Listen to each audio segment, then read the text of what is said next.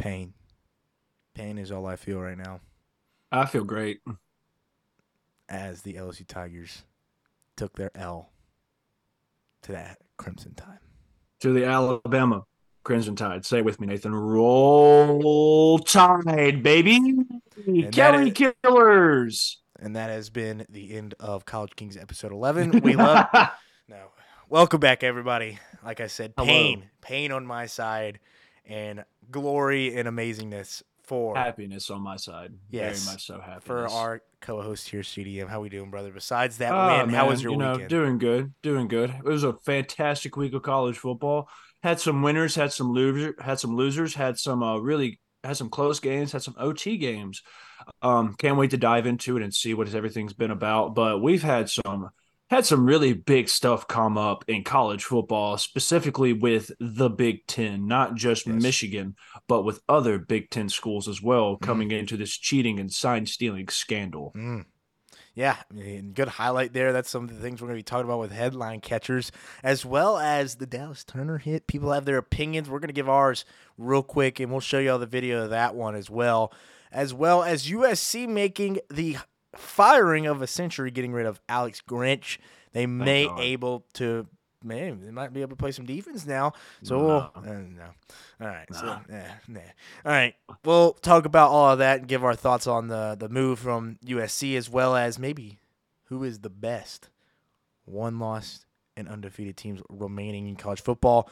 Then we'll give you all a little bit of a recap of the Week 10 games. Awesome, massive games that we, like CDM said, wins and losses that we're going to go through. Your boy was so close on a couple of them, and he missed so sadly. It was a bad week of game picks as well for Nathan Lee, Nate Dogg, and I'm now down 4 games to the one and only CDM. How do you feel about your lead right now, bro? Dude, I'm on fire right now, man. You I'm are? on fire. The 2 games last week that let me down, I did pick Kansas State to beat Texas. That was one game that went to overtime. Very sad. We'll jump into that later when the game recap. And I also picked Oklahoma to beat Oklahoma State, and they decided to shat the bed. Yep. So yeah, but other than that, I'm feeling pretty good. I'm still riding on that Colorado pick. I will always say that when it comes to game recap. Colorado, thank you so much. And now Colorado is absolutely nothing at this point. Like Yeah. they have Hey, fell off the mountain. the, But it's been a very competitive season. I'm loving it. yes. Hey, they competed. They competed without Shador when he went out in the last game, got hurt. But hey, you're right. They have fallen off the planet, off the face of the earth. But we're not talking about them. We're talking about everything else and winners. sorry, Colorado. I'm a fan. But that's pretty Okay. much it. And then we'll obviously give you all our top 6 teams, Heisman watch, and our updated playoff prediction. It's getting a little tight, getting a little interesting. It's getting to that time now. Yes, it Getting to the is. nitty gritty. As well as this massive game in the SEC that was going to lay the foundation for the team that wins in the SEC West. It was an amazing football game. And we'll get all into that in just a second. But we're going to take a look at one play that really stole the show, sadly. And you never want to see a play kind of steal the show when it comes to the after effects of a game. People are going to have their opinions. There's always going to be an opinion when it comes to a play like this. And yes, there's mad people, there's sad people, there's happy people, there's people that feel like their opinion matters the most. At the end of the day, it's a play that has too many question marks around it, and we're going to talk about it. That Dallas Turner hit, we're going to give you a little bit of a look for the people watching. We're going to give a little bit of a commentary here late in the game. LSU, Alabama, Dallas Turner up the middle, pops Bang Jaden right Daniel. there. And the question is, was it targeting or not? And now me and CDM will give you our thoughts real quick here. Tough play there from Tough Dallas play. Turner. It was a football play for sure. Um, I'll kick this one off real Yeah. fast, being the Alabama fan. So the both NFL and college, it's been very weird. It's the rules have changed so much with targeting, with roughing the passer, that we really don't have a description of what it truly is. So targeting from the head or neck area up, if you lead with the crown of your helmet, that is targeting. That is an automatic ejection. Still should be, right? I think it It is. It's is. still Yes. automatic ejection. You can still sit on the sidelines if you're in Yeah. college. Um, that play right there, I didn't see him lean with the helmet. I didn't see him lean with the crown of the helmet. I think it should have been roughing the passer because he did come down with all of his body weight on him. His head did hit the ground pretty hard and knock him out the rest of the game. Maybe in the Alabama fan I am, I have a soft spot for LSU because you're my boy. It really broke my heart to see Jaden go down because, as I said before, without him, that team is basically just not the same as it is any other team. So, it was very hard for me to see that happen. But at the end of the day, at the end of it, I just didn't think it was, I don't think it was targeting. I didn't see him lean in with the crown of his helmet. I didn't see him go anywhere. I mean, the hit was close for sure. The hit was close up here in the head or neck area, but it was kind of like in the chest as well. Mm. But people also have to realize that if you're a defensive end, you're going at 1,000 miles per hour. Okay. Dallas Turner, being one of the best edge rushers in college football, is going at 1,000 miles per hour. You cannot stop somebody. It's hard to stop your momentum when you wrap somebody up and fall to the ground. We've seen it in the NFL. We've seen other players in college football happen to it as well. In my opinion, it should have just been a roughing the passer call. Now, Dallas Turner has had some skepticism around him being a dirty player. Last year, it kind of happened with Quentin Ewers as well during the Texas game. Dallas Dallas wrapped him up and Yeah, this is the took Twitter him down the post. ground. Yeah, that's the Yeah, Twitter this post on the wall. Nate Dogg will show us this right here. All right. There's also a couple other plays as well from Ole Miss last year as well. Mm-hmm. So no video. Oh, you want me to play them? I'll play them real quick. Yeah, play the video. I'm gonna show you. I'm gonna show them. Hang on one So sec. 1 second. Here the we go. Let me pull it the up. play last year against Texas was kind of like the same way. He wrapped Quentin up and took him down to the ground, kind of like he did Jaden Daniels, but it wasn't called targeting because he didn't hit him in the head or neck area. He just took him down and lost and put all of his body weight on him. And it's super hard for a defensive player, any defensive lineman, to wrap the quarterback up and not try and put all of his weight down on him going down to the ground. So I don't really think it should have been that. Another play there's two plays against Ole Miss last year. One was an obvious face mask against Dallas Turner. He did accept that. There was no really arguing against it. Obvious penalty. And then there was another play, which was kind of dirty, when Jackson Dart got taken down to the ground by him and Dallas Turner did shove his face in the dirt a little bit.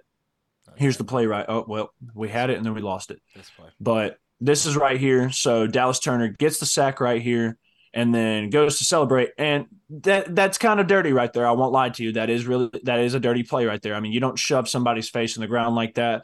He's not the first person to do it. He won't be the last person to do it. I do not think Dallas Turner is a dirty player because we've seen everybody else who's watched college football has seen more dirty plays than that. Nobody can fool me about it or lie to me about it. Dallas Turner is not a dirty player. I just think he gets I think he gets some what am I trying to say? He just gets talked about a lot just because of the way he plays, the aggressiveness that he plays with as well. I mean, once again, being one of the best edge rushers, yeah, it is hard to defend Dallas Turner. I mean, you had him and Will Anderson on the edge last year, so I mean, having those two coming at you is going to be hard to defend both of them. And for him to come around there and just wrap him up and take him down to the ground, I didn't see anything that needed targeting. Now, should it have been reviewed? Yes, because targeting calls are usually reviewed by the booth. It was not reviewed, which was kind of weird because as me and Nathan were talking about, some closure would have been nice. Some closure would have been nice at that play. But at the end of the day, I don't think it was. I think it should have just been a roughing the passer. At the end of it, I wish Jaden Daniels a healthy recovery as well. I hope he's back for next week and the remainder of the season. Because that man's, I mean, dude's a baller. Dude's a stud. We've seen it for the past 2 seasons. Man, if he does not lose that Ole Miss or Florida State game, and this is only his first loss of the season, we could obviously see him winning the Heisman. I'm not going to say Heisman hopes are not gone for him, but at the end of the day, they are LSU is kind of trying to figure out what to do now with the team in general. But at the end of the day, it's football. You have to let the boys play. And I'm glad he wasn't thrown out, but I do think it should have been reviewed for sure because it was close. It was a very close call for sure. Yeah, I mean that was the biggest thing for me. Watching it full speed for first thing I thought was trying to come in this obvious target. I mean that's textbook. Yeah, Even like, and I hate Gary and whoever the heck the other guy Gary and I can't stand Gary. Al or whatever the heck the other guy's name is. Off the top of my head I just lost it. But usually I'd never agree with them. When they first said it, they were like, "Oh, it's textbook," and I was like, "That looks pretty textbook." Then you watch it again, and then you watch it again, and they don't even review it. You're like, well, maybe I'm just not seeing it right. You see it again, you're like, this is what I'll say. As a football fan, I do not want that to be targeting. But as a football fan, I have seen multiple plays, not as bad as that, get called for targeting. So it leaves me saying, like, what the hell is targeting? What are we calling this? This comes down to what you just said. Like, we don't have this like thing we can grab on that says, all right, that is targeting. How do we see this play? And there's multiple plays on Twitter. I didn't want to pull them up, but and there's plays on Twitter that have like collections. And this LSU fans obviously is a homer. They're gonna stack. They're gonna get the data. They're gonna get the sources. They're gonna get their ammunition ready for a play like this. The only problem I have as an LSU fan, and even just as a football fan, like trying to be as, give as much parity here. It's like that. Why are we not consistent with these calls? And it's the simple fact of also what you said. At least review it, and give your reasoning. That's the moment. Yeah. That's the moment. Even if full speed, you got hundreds of thousands, millions of people watching this football game. That's your opportunity to say, hey, all right, stop the game. We're going to give them a review. And even if it is not a call, you come back into the mic and you give a reasoning. There was a timeout taken for that play, too. There was a timeout on the field for it, and they still didn't review it, which is crazy to me because, I mean, if you call a timeout on the field, automatically you think if it's an official timeout, you're thinking, okay, they're going to go to the booth, going to get the screen out, headphones out, and like review this play for sure, and they still didn't. And usually, I'm not gonna and me being the Bama fan, I don't think the refs have nothing to do with this, in my opinion. Bama's been one of the most penalized teams in college football this year. In my opinion, it should have been reviewed. There should have been a review. If you're going to call an official timeout to check on Jaden Daniels, who's on the ground, you need to pull the screen, you need to pull the headphones out, and you need to go to the booth and be like, hey, was this targeting? Is there any evidence of targeting? But we don't have a ground. We don't have like a layer. We don't have a ground of what is targeting. Like it's the same in the NFL with roughing the passer calls. There have been some bogus roughing the passer calls in the NFL. I barely see targeting right now. It's more of roughing the passer. And I'm talking about you can shove a quarterback and he could fall to the ground, not even like hard. He could just lay down and they would automatically just pin you, throw you a flag, fine you thousands of dollars. But no, yeah, I mean, that's the thing is, my thing is, it's like, all right, the player's down. It's like, obviously get cracked. Like, players get hurt all the time on clean hits. But it's the quarterback. It's the most explosive player on the field for both teams. Best player on the field for probably both teams. And there's got to be a moment where if you're the refs, even if you're back in New York when they're looking at reviews, and apparently they reviewed it without busting out the whole setup. That makes no sense then if they reviewed it. And that's a moment where even if it's not targeting, like obviously it wasn't, that's a moment where you bust out the whole thing and you say, all right, this is why. Like to the world, to America, this is you look into the camera and said, this is why it's not targeting. Yeah. Upon official review, the player did not initiate targeting due to this, and this. That's a moment where you lay out the reasoning why, instead of being like, oh, these refs, it's a fix. They're giving it to Alabama because they didn't even review it. Obviously, there's head-to-head contact. And it's like they're just setting themselves up for this just frenzy. And it's like, besides that, it's like my only thing is like, all right, let's get some freaking consistency. Targeting is the most difficult rule to call in college football right now. Holy crap, Keenan Allen. Oh, my God. One-handed grab. Sorry. That was insane. It's okay. It's okay. But that's my biggest thing. It's just like We don't even have targeting in the NFL because it's such a crap rule, bro. It's such a stupid penalty in the first place, and now you got people defending or and usually Going people, yeah, against. and usually people are like, "Oh, that's not targeting. This is football." And then when you get a play like that, that Oh changes my the game. God, you Yeah, weren't lying. That was dirty. that was nasty, I'm right? so sorry. Oh my God, That dude, was that was nasty. filthy. That was nasty. Keenan Allen still got it. Still got the fastball. Still 11th got the season, fastball. dude. 11th season. But Done. but yeah, that's my biggest thing. It's just like, all right, can we just stop with the BS with this Can we call? find some consistency? That's what everybody needs. Either Everybody that or need just like get we rid of all it. want consistency when it comes to penalties like that, and it kind of ruins the game because like it could not be a targeting call and they call it targeting and then throw that player out, and Yeah. then it changes the whole momentum of the game. And I'll ask you this. Which hit looked worse?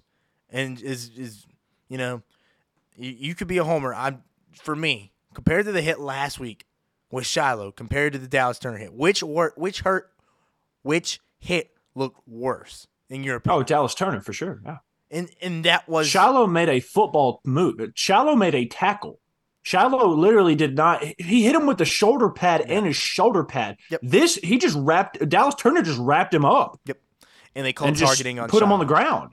And it's just And they like called that targeting and ejected him. That's consist. Like that's the consistency that I'm talking about. Yep. If you're gonna throw Shiloh Sanders out for a hit like that, a boomstick, then in my opinion, yeah, you need to review that play and you probably need to kick Dallas Turner out of the game. and that's my thing is like neither one of those players should have been taken out of the game. But you No. get a play like that and then you get a play like this. And it's like, did the refs hold the whistle in because it was such a big game you don't want to throw out one of the best players on the field? And it's like, cool. Like if that's the reasoning, just say that. Don't be changing the rules. Just be like, all right, this game's close. We don't want to throw one of the best players out of the game because it was such a close play. Like, all right, cool. Just say that. Don't leave everybody in the dust and go leave it to Twitter to have the smartest people on the planet obviously give their stupid ass opinions. It's like Trust me, I've been on Twitter and I've been arguing with people about it. Oh my lord, it's a pain, dude, insane. and it's just like I love football so much, and I hate that awesome football game was overshadowed by one moment that was like, and yeah, I mean, besides the hit itself, you take Jaden out, LSU's hopes were pretty much done after that. But I mean, it's like you gotta due diligence. That's all I'm asking. Yeah, Review the play, give your reasoning on live television. I'll still be mad, but I don't care. At least you didn't just let the game keep going, and act like nothing happened. The best player on the field just got knocked out of the game. Yeah, it's like, all right, cool, whatever. I don't know, but it was consistency. it was a weird call. It was a weird call for sure. Consistency or get rid of the damn call. That's all we're asking. Yeah, for real. I agree with you on that for sure. All right. Let's keep this thing rolling to USC firing their defensive coordinator. Alex Grinch was getting paid a lot of money, but he's not anymore. Thoughts on the move, CDM? Is this a good move? So I think I saw this stat is USC's led up like over 500 yards of offense to a couple of teams in one season. Mm-hmm. Something like that. USC's defense has led up a buttload of yards to a couple of teams in like a couple of games. And then there's another team that's barely like led up the same amount. I know exactly what you're talking about here. Yeah, you know what I'm talking about. I'm pulling. I can't remember the article. I'm pulling it up. Here it is. USC has allowed in the last 6 games. 6 games. Last 6 games they've allowed 265 points. Iowa in the last 2 seasons. Iowa in the last 2 seasons has allowed 284 points. Yeah, that's 2 seasons compared to 6 games. So obviously, I think they made the smartest decision.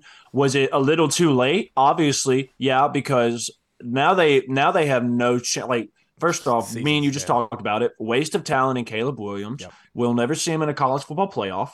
We'll never see him win a Pac-12 championship. We'll never see him win another Heisman again, and we'll never see him, go play for a national championship.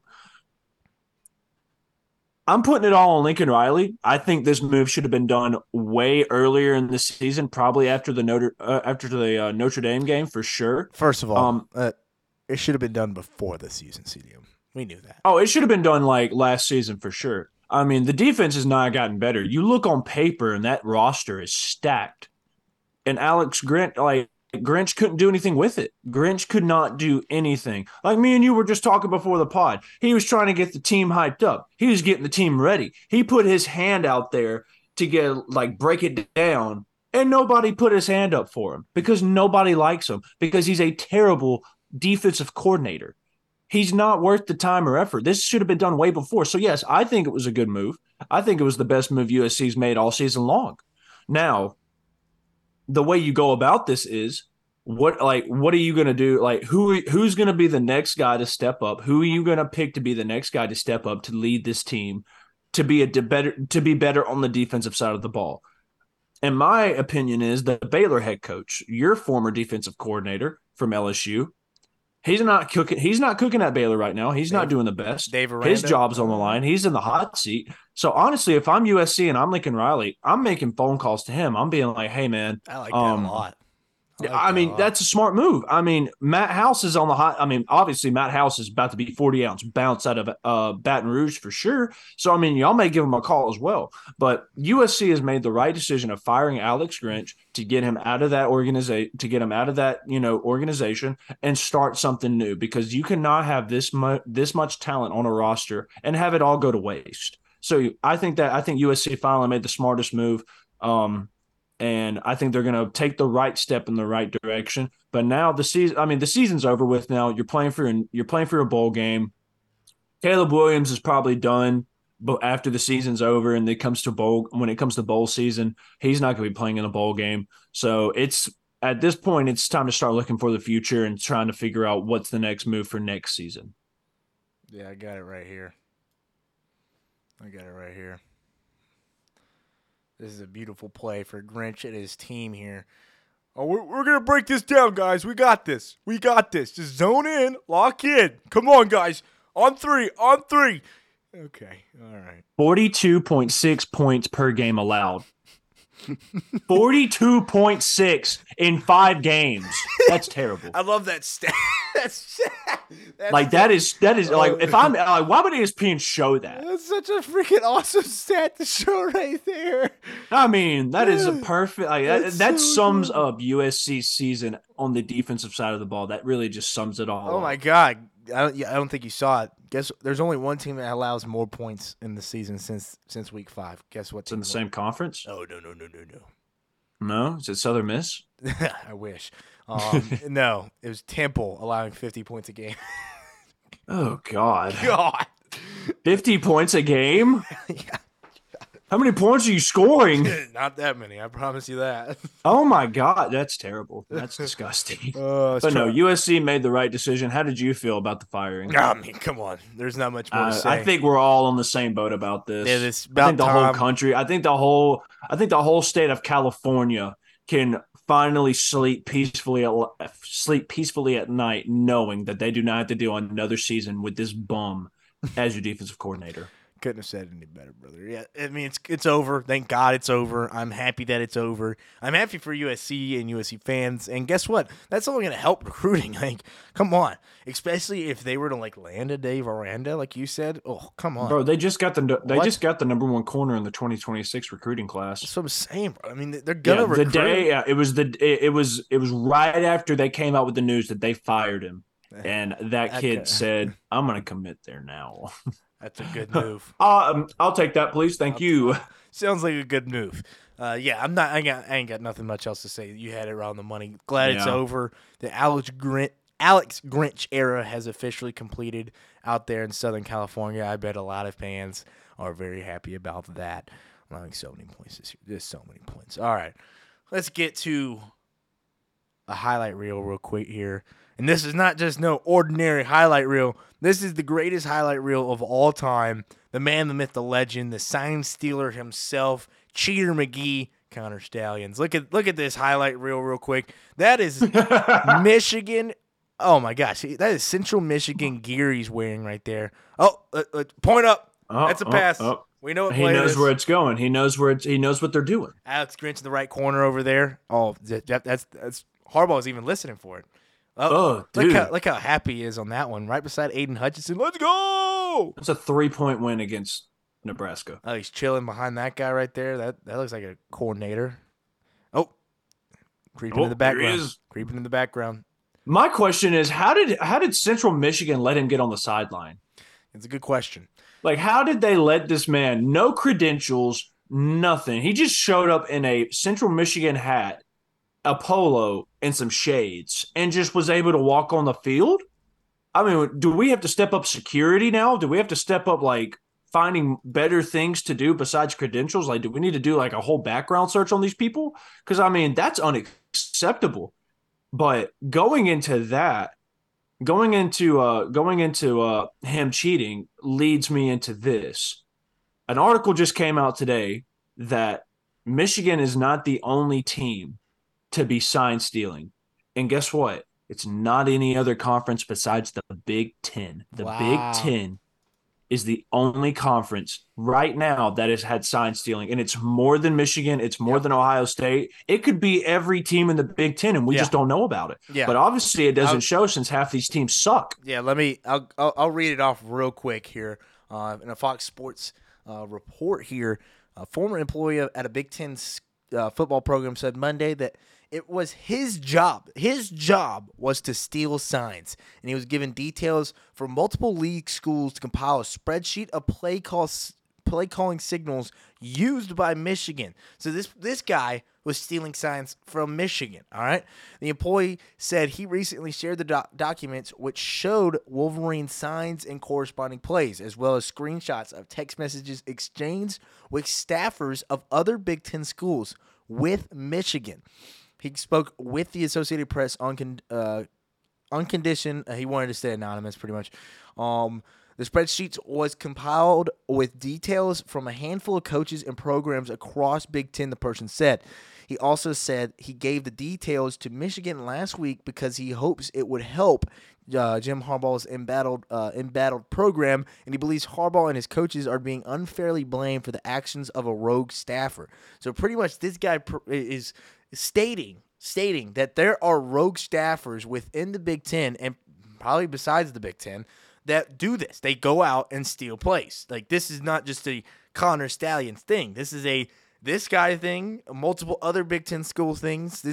Connor Stalions is the only one that just got caught. That's pretty much where we're at. He got caught slacking. But Slacking. now the investigation is wide open. Yeah. Like, this is going way beyond Michigan now. This is going into the Big Ten conference in general, and it could spread wider, especially since the Pac-12 is disbanding and they have more teams coming into the Big Ten. Mm-hmm. I mean, they're going to be locking down on this, and it's like in every conference. This should be in every conference when they lock this stuff down, because it's insane. Bruh, I'm ahead What? in fantasy right now. 32 points from the Chargers defense. 32 points? I picked them up on waivers, bro. Oh my god, dude! What the hell? I need a touchdown here from Herbie. Oh my god! If I get Jesus! I might win this week. I didn't think it was possible. I didn't think it was either. I'm sorry, but Abram. this is totally going to open investigations up to the Big Ten, to every school in the Big Ten. But also, this is going to show every other conference: SEC, ACC, Big 12, AAC. Every conference is going to be. They're going to be they're going to log down on this stuff, because this is unacceptable. It's unacceptable out of every school. I mean, I understand that if you have a rogue staff member doing this, that you can't really check them. But I mean, you have to be there's got to be implications now. There's got to be bigger things to happen to the school, to schools like this. I mean, there's got to be firing, suspensions, recruitment, stuff for recruiting as well. But also, this goes to show what's the security measures going on now? What's security measures going on with with games like this? If this is going on, this has been going on for 2 years. 2 years for Michigan. This has been going on, and they did after the Texans game. They talked to CJ Stroud about it, and CJ Stroud he said that we kind of figured it, but we didn't really sit on it. We know they're cheating, but he's in the NFL now. He doesn't have to really worry about that. He's a Texan now, and he's killing it too. All right. Hey, shout out CJ Stroud. Real quick. I got us right here. This is the coach's comments on the sign stealing. I think we'll be able to hear it. Let's see. Let's go to that. Go to Twitter. I can't hear him. I can't hear it either. Can you hear it? I can't hear it. No. Well, obviously, going into this, they knew it was him, obviously. I mean, you have no credentials coming on the field. You're a well-known face on the Michigan sideline as well. You're on national television every Saturday except once a week. I mean, it's unacceptable. It's unacceptable behavior from universities, from staff members. I mean, you're taking away time and effort. I mean, Purdue had to learn, like Purdue came into that Michigan game knowing that they weren't going to win, but they had to learn, they had to teach their whole team, their whole coaching staff a different language, like different signals and everything to get their play calling down. It's unacceptable. It's very unacceptable. It takes the fun, it takes the grind out of college football for all these teams that put in hard work just to get that stuff stolen and cheated out of a win. Basically, you get cheated out of a win. So, it's a very big controversy. It's wide open now for the Big Ten to for college football to really do a big investigation on this conference and sign stealing. And some things are going to have to change in college football for sure when it comes to this. Some things are definitely going to have to change. Oh, 110%. Pretty much what I was going to say here is that so there is conflicting reports right now. So don't hold me accountable. In an ESPN report here, it says here that the ESPN singer writer, the Big Ten formally notified Michigan that it could be facing disciplinary action from the league. A Michigan official told ESPN. But then Yahoo Sports reports that the NCAA's findings did not connect the in-person scouting and recording of opponents' sidelines to Harbaugh. Sources say an absence of evidence essential to a potential lawsuit from the school and coach against the league. So maybe that means right now they all right. I guess the NCAA. See, that makes no sense. It's literally conflicting reports. Yeah, I'm about to say that is very weird. My fault. So the NCAA won't enforce any action, but the Big Ten might, which it doesn't make any sense either because I feel if the NCAA couldn't find anything, then how did the Big Ten find something? So that's. Still, excuse my French on this. It's a total shit show. It is. It sounds like it. It's a total crap show of what's going on right now. And this is what I'm talking about. Things have to change if you want to change, if you want to stop things like this happening. And it's that's very big, bro. That's a very big accusation. It's the consequences of that should be like firings, honestly. Like, I mean, I understand a lot of people. Dude, you got brighter. Oh my god. Yeah, no, the dang lighting in here gets so I crazy. understand that Jim didn't know anything about it, which I find it very hard to believe that Jim did not know about this. Because other than that, how do you beat Ohio State 2 years in a row with the squad that they had? Sorry, that makes no sense. Damn. You can split the series, but there's come on now, man. The video that we just showed, they knew that play was going to be a pass play. I mean, there's no way that should be. First off, they were like 32.5 point favorites against Purdue. Yep. Makes no sense that they should be 32.5 point favorites. Hey, Purdue's pretty bad, dude. Huh? Purdue's pretty bad. I know Purdue's pretty bad, but they also had to learn a whole new signal, like a whole new sign language to learn how to play, for this game. But now, I mean, once again, it's all come out. It's not only Michigan. Things have to change. That's all I can say about it. There's so much that I don't know enough about it to really go into much depth about it. Yeah. All I could say is we have to NCAA has to lock down on this stuff to prevent things like this from happening. Because you could be in a national, it could be playoff season, it could be playoff time, and you're stealing signs, and you go to a national championship, and you probably don't even deserve to win that natty. You know what I'm saying? If Michigan goes to the national championship and wins it, they don't deserve to win it at all. But there's no repercussions for it this year. They're not doing anything about it this year. They're going to wait till next year to do it. Yeah, that seems like that's always – and there was never going to be a discipline this season. It was always going to be in the off season. But, yeah, I mean, for me, obviously the whole highlight reel, that's for fun and stuff. But with this new report and all these other reports coming out, I mean, the biggest question was, or all, is that a fumble? Oh my God, they calling that a fumble? Holy smokes! Is it second and one? Oh my God, touchdown Chargers!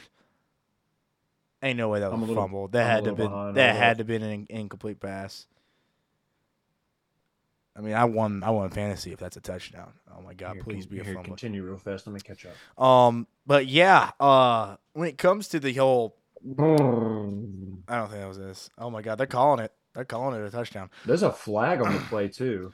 But yeah, it, If you it's won like by you that, said dude, oh my though. god. It's like you said though, CDM, with this whole thing. I'm sorry, I gotta see this. Oh, it's a fumble. Oh my God, that's a fumble. Oh my God, that's a fumble. Let's go. You have gotten you lucky son of a gun. I started this defense literally minutes before this game, bro. I said the Jets defense versus Justin Herbert, that doesn't make any sense. What's the flag on? Is he in the end zone? Come on, get there. No, he didn't get in the end What's the zone. flag on? Oh, holding. Never Oh, mind. Illegal hands to the he face. didn't Oh, dude, get that ball. Oh, dude, that ball's out. Oh my god, dude, that ball's out. It's a he fumble. didn't get the end zone though, but it's okay. I'll take that. You They still got the didn't even fumble. give it to him. All right, but yeah, man. Ooh. At the end of the day, listen, I get this over with. Like, it's ridiculous that this is a thing, but I think we're gonna get a lot more clarity real soon. Like you said, I don't want to say much about it until I know the whole full story. Yeah. Doesn't feel like we're gonna get a full story for a long time. This is a Oh, it's gonna be like 2-3 years down the road before we yeah. get a full story. This is a 30 for 30 in the making, in our right in front of our eyes. It's Oh, just dude, it's a Netflix documentary. What do you mean? yeah, like this I'm is expecting in the next 2 years for this to be like a documentary on the Big Ten and their cheating scandal. the Stallion. Is that what we're gonna call it? Oh, dude, that's a great All one. right, Dude, that's actually a great title for that. book me, book me. Hey, All right, Netflix, just to let you know, Stallion. just The call. Just give Stallion. me a call. There you go. Oh my gosh. I could have used the Justin Herbert touchdown there, but it's okay.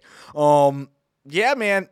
Interesting situation. We'll kind of keep y'all up to date with our opinions on the whole thing. It's not like we're gonna be breaking anything, but we can definitely react to the craziness around Connor Stalions and sign stealing in college football. What a wild season this has been, full of just narratives around the world. Oh, my Lord, dude, it's been crazy. Crazy. Hey, let's get to some crazy good teams here. Oh my God, he made it. What the hell is going on in this game?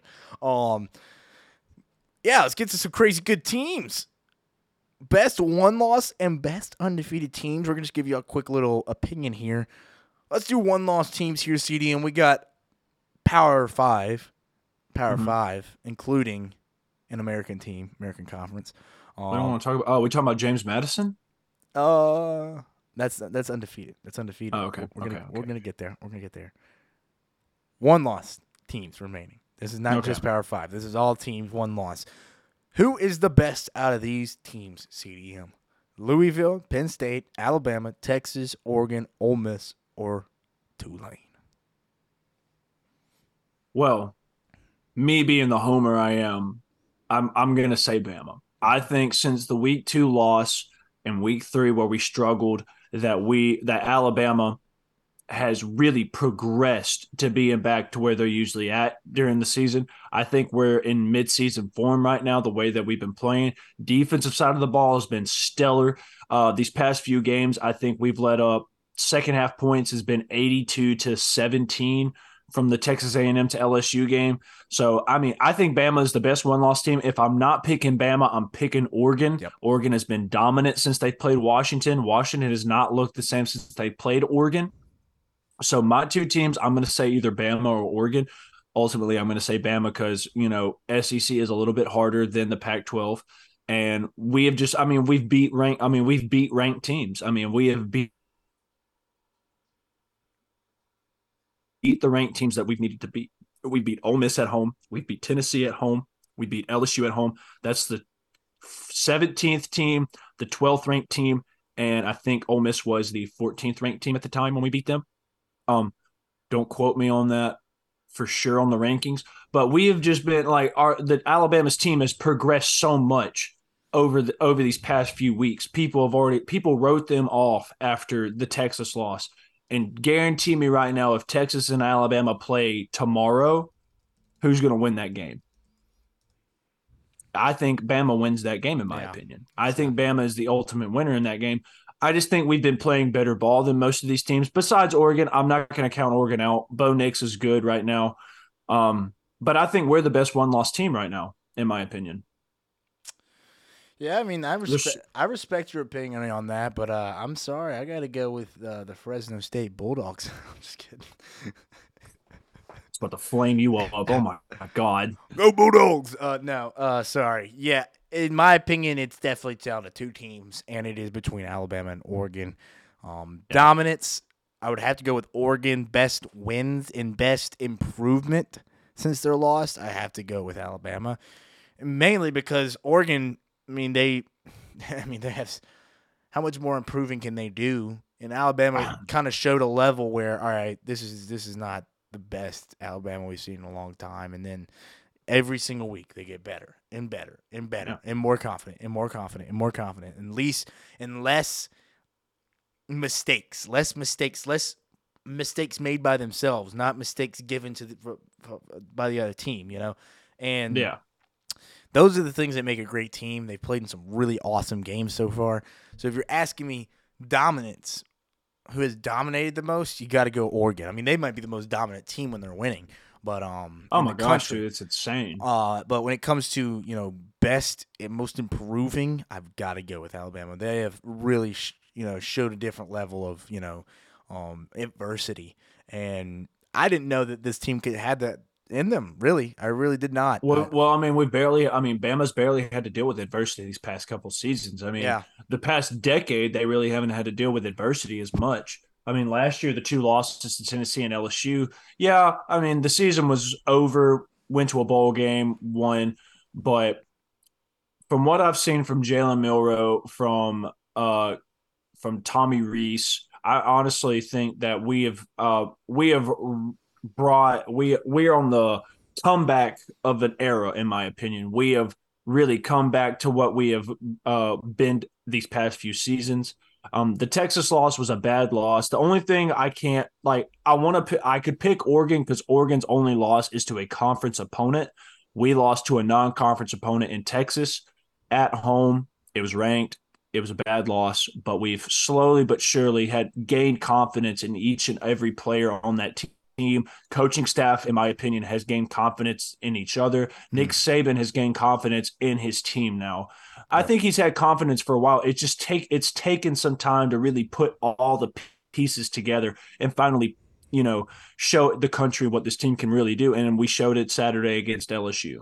Yeah, I do believe so too, and we'll talk about that game in just a minute. Yes, we will. Let's get into these undefeated squad seeding, and there's a lot of good ones and teams that I did not expect to see in here at this point of the season, let alone at any point of the season. But let's Yeah. go through some of these teams that are highlighting our undefeated squads. These are the only undefeated squads left in Division One football, I'm pretty sure. So, yeah, the Liberty Flames, James Madison, FSU Seminoles, Ohio State, Washington, and the Georgia two-time defending Bulldogs. CDM, which of You these put teams? Michigan? Did you say Michigan? I missed. Oh, there's stealing sign. Sorry. Yeah, we don't have to Michigan. count them. Michigan as The well. most surprise. Okay, so the most surprising team to me is James Madison for sure, coming up from Division Two and really making their mark on D1 college football is insane. So respect to James Madison and what they're doing as well. Yep. The best undefeated team right now, in my opinion, it's so weird because I don't want to put Michigan because of all the scandal and everything they're going through. Ohio State has looked hit or miss sometimes. Georgia has struggled a little bit. Florida State struggled Saturday against Pitt.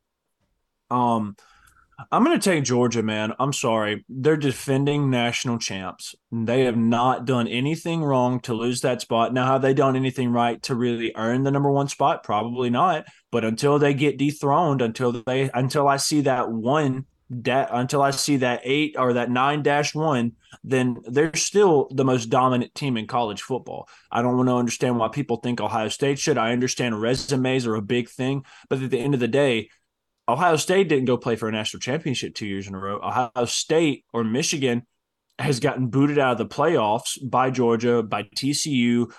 Michigan got blown out by Georgia in the playoffs prior when Georgia won their first one. Georgia has done everything right to be the number one team and the best undefeated team in college football right now. And they're doing this right now without Brock Bowers, too. I Yeah. like to point that out. Yep. They're winning their biggest games without him, and they got a massive one this weekend that we will be talking about very soon. But yeah, man, I mean, this is oh no, don't. That's a pick. Let's go. Yeah, for me, I mean, this is a tough one. But I gotta hold strong here. I've been riding high with this team. You know, in this coming into the season, I do want to point out here.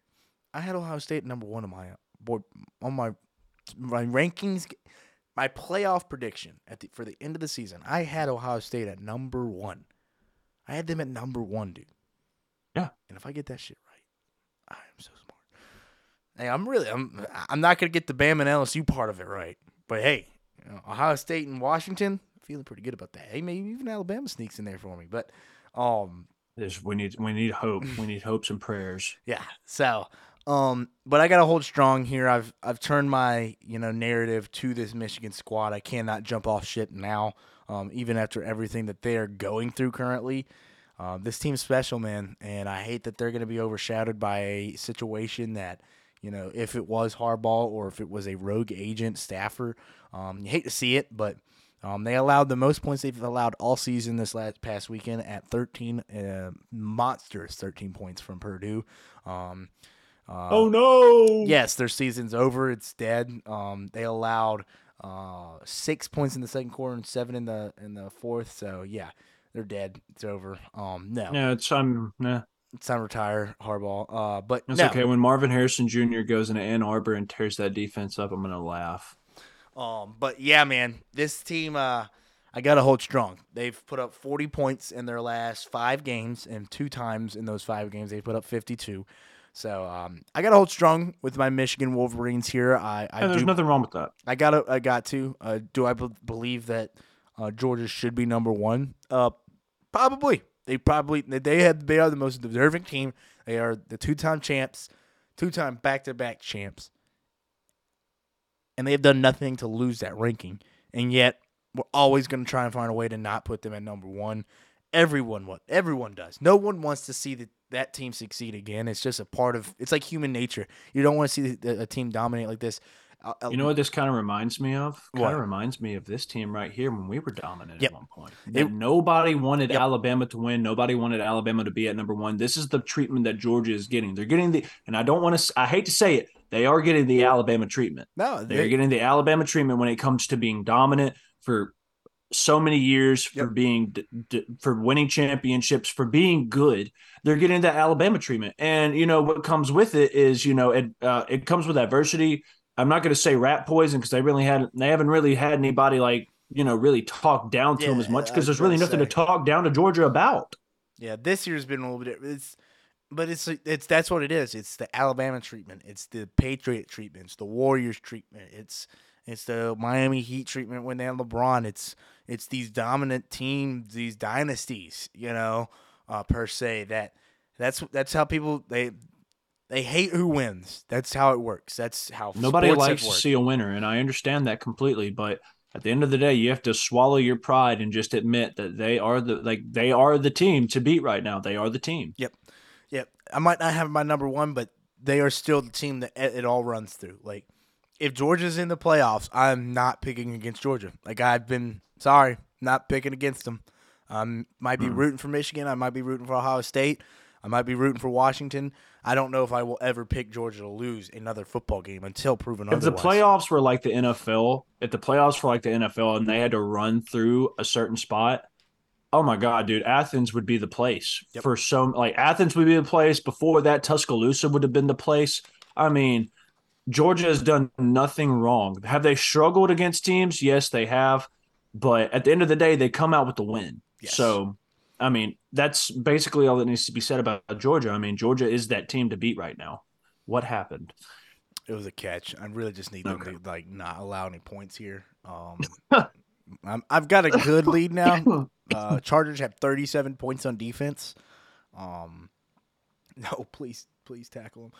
Um, but yeah, I man, mean, that'll do it for our undefeated talk here. Let's get into this recap real quick. Pretty deep into this pod, but we'll get through these pretty quick. Texas survives, like you said, in a massive game against Kansas State with their backup quarterback. Malik Murphy does his thing once again, the 6'5 giant. He is a dog. He is a dog. He might not be the kind of best player. struggled. He Kind of struggled. He struggled. did. But he's still an interesting little player out there. For true freshman, you cannot hate too Little. much. Yeah, definitely not little. But CDM, what's your thoughts on Murphy, and if can this team win the Big 12 without Ewers? No, they can't. They cannot. I'm sorry. I like Malik from these past two games that I've seen has growing pains, but as a true freshman, making your first start in a big college like Texas, in a big conference like the Big 12, it's gonna come with growing pains for sure. I mean, the two interceptions that he had, one interception led Kansas State to go down there in short field position and score. The other one was just like, you know, the other one wasn't that good, but Murphy's doing what he needs to do to keep this offense going, but he's still young. He's still a freshman. He still has things to learn when it comes to playing for Texas, playing in a conference like that. But no, I don't think that they can. If Texas still wants a shot to make the playoffs or to make a Big 12 championship game, they need Quinn back. They need him back bad. Kansas State players really have nothing to be disappointed of. I think Kansas State, the players, did what they had to do to possibly win that game in OT. The only thing I hated is what was that play call in overtime? What was that play call for Kansas State? You had your only read was an out route. The only read you had was an out route, and you throw it. And I mean, first off, you get sacked. You just throw up a prayer, and it just gets knocked down. I'm not putting that on the players. I'm putting that on the coaching staff because that was a terrible play call in crunch time moments to knock off Texas, to end their hopes in general. Just imagine you would have had Texas and Oklahoma lose in the same day. Playoffs are done. Yep. Big 12 championships done. Kansas State probably goes back to the Big 12 championship because they are defending Big 12 champs. Let's not forget that they are the defending champs for that conference.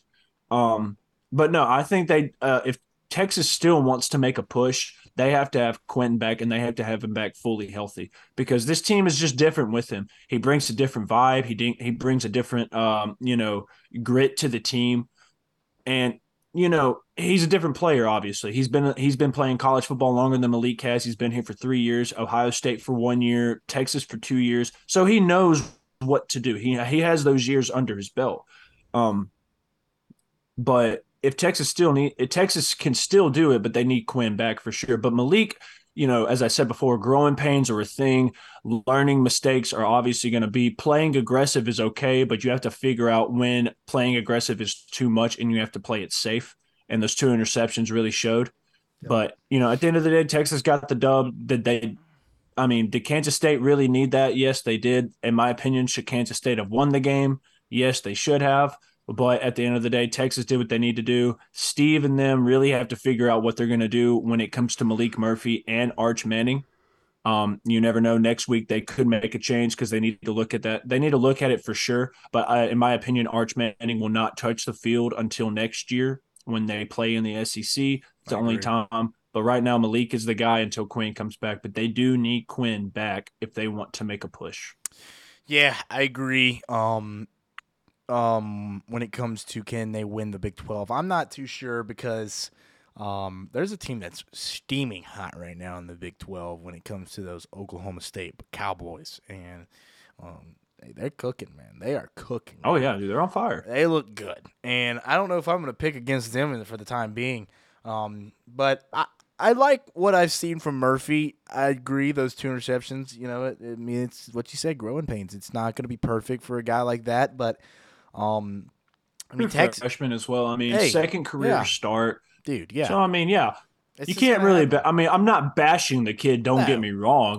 Diamond in the rough for sure. You just gotta polish him out, and he'll be a stud. Yeah, he'll be fine. Growing.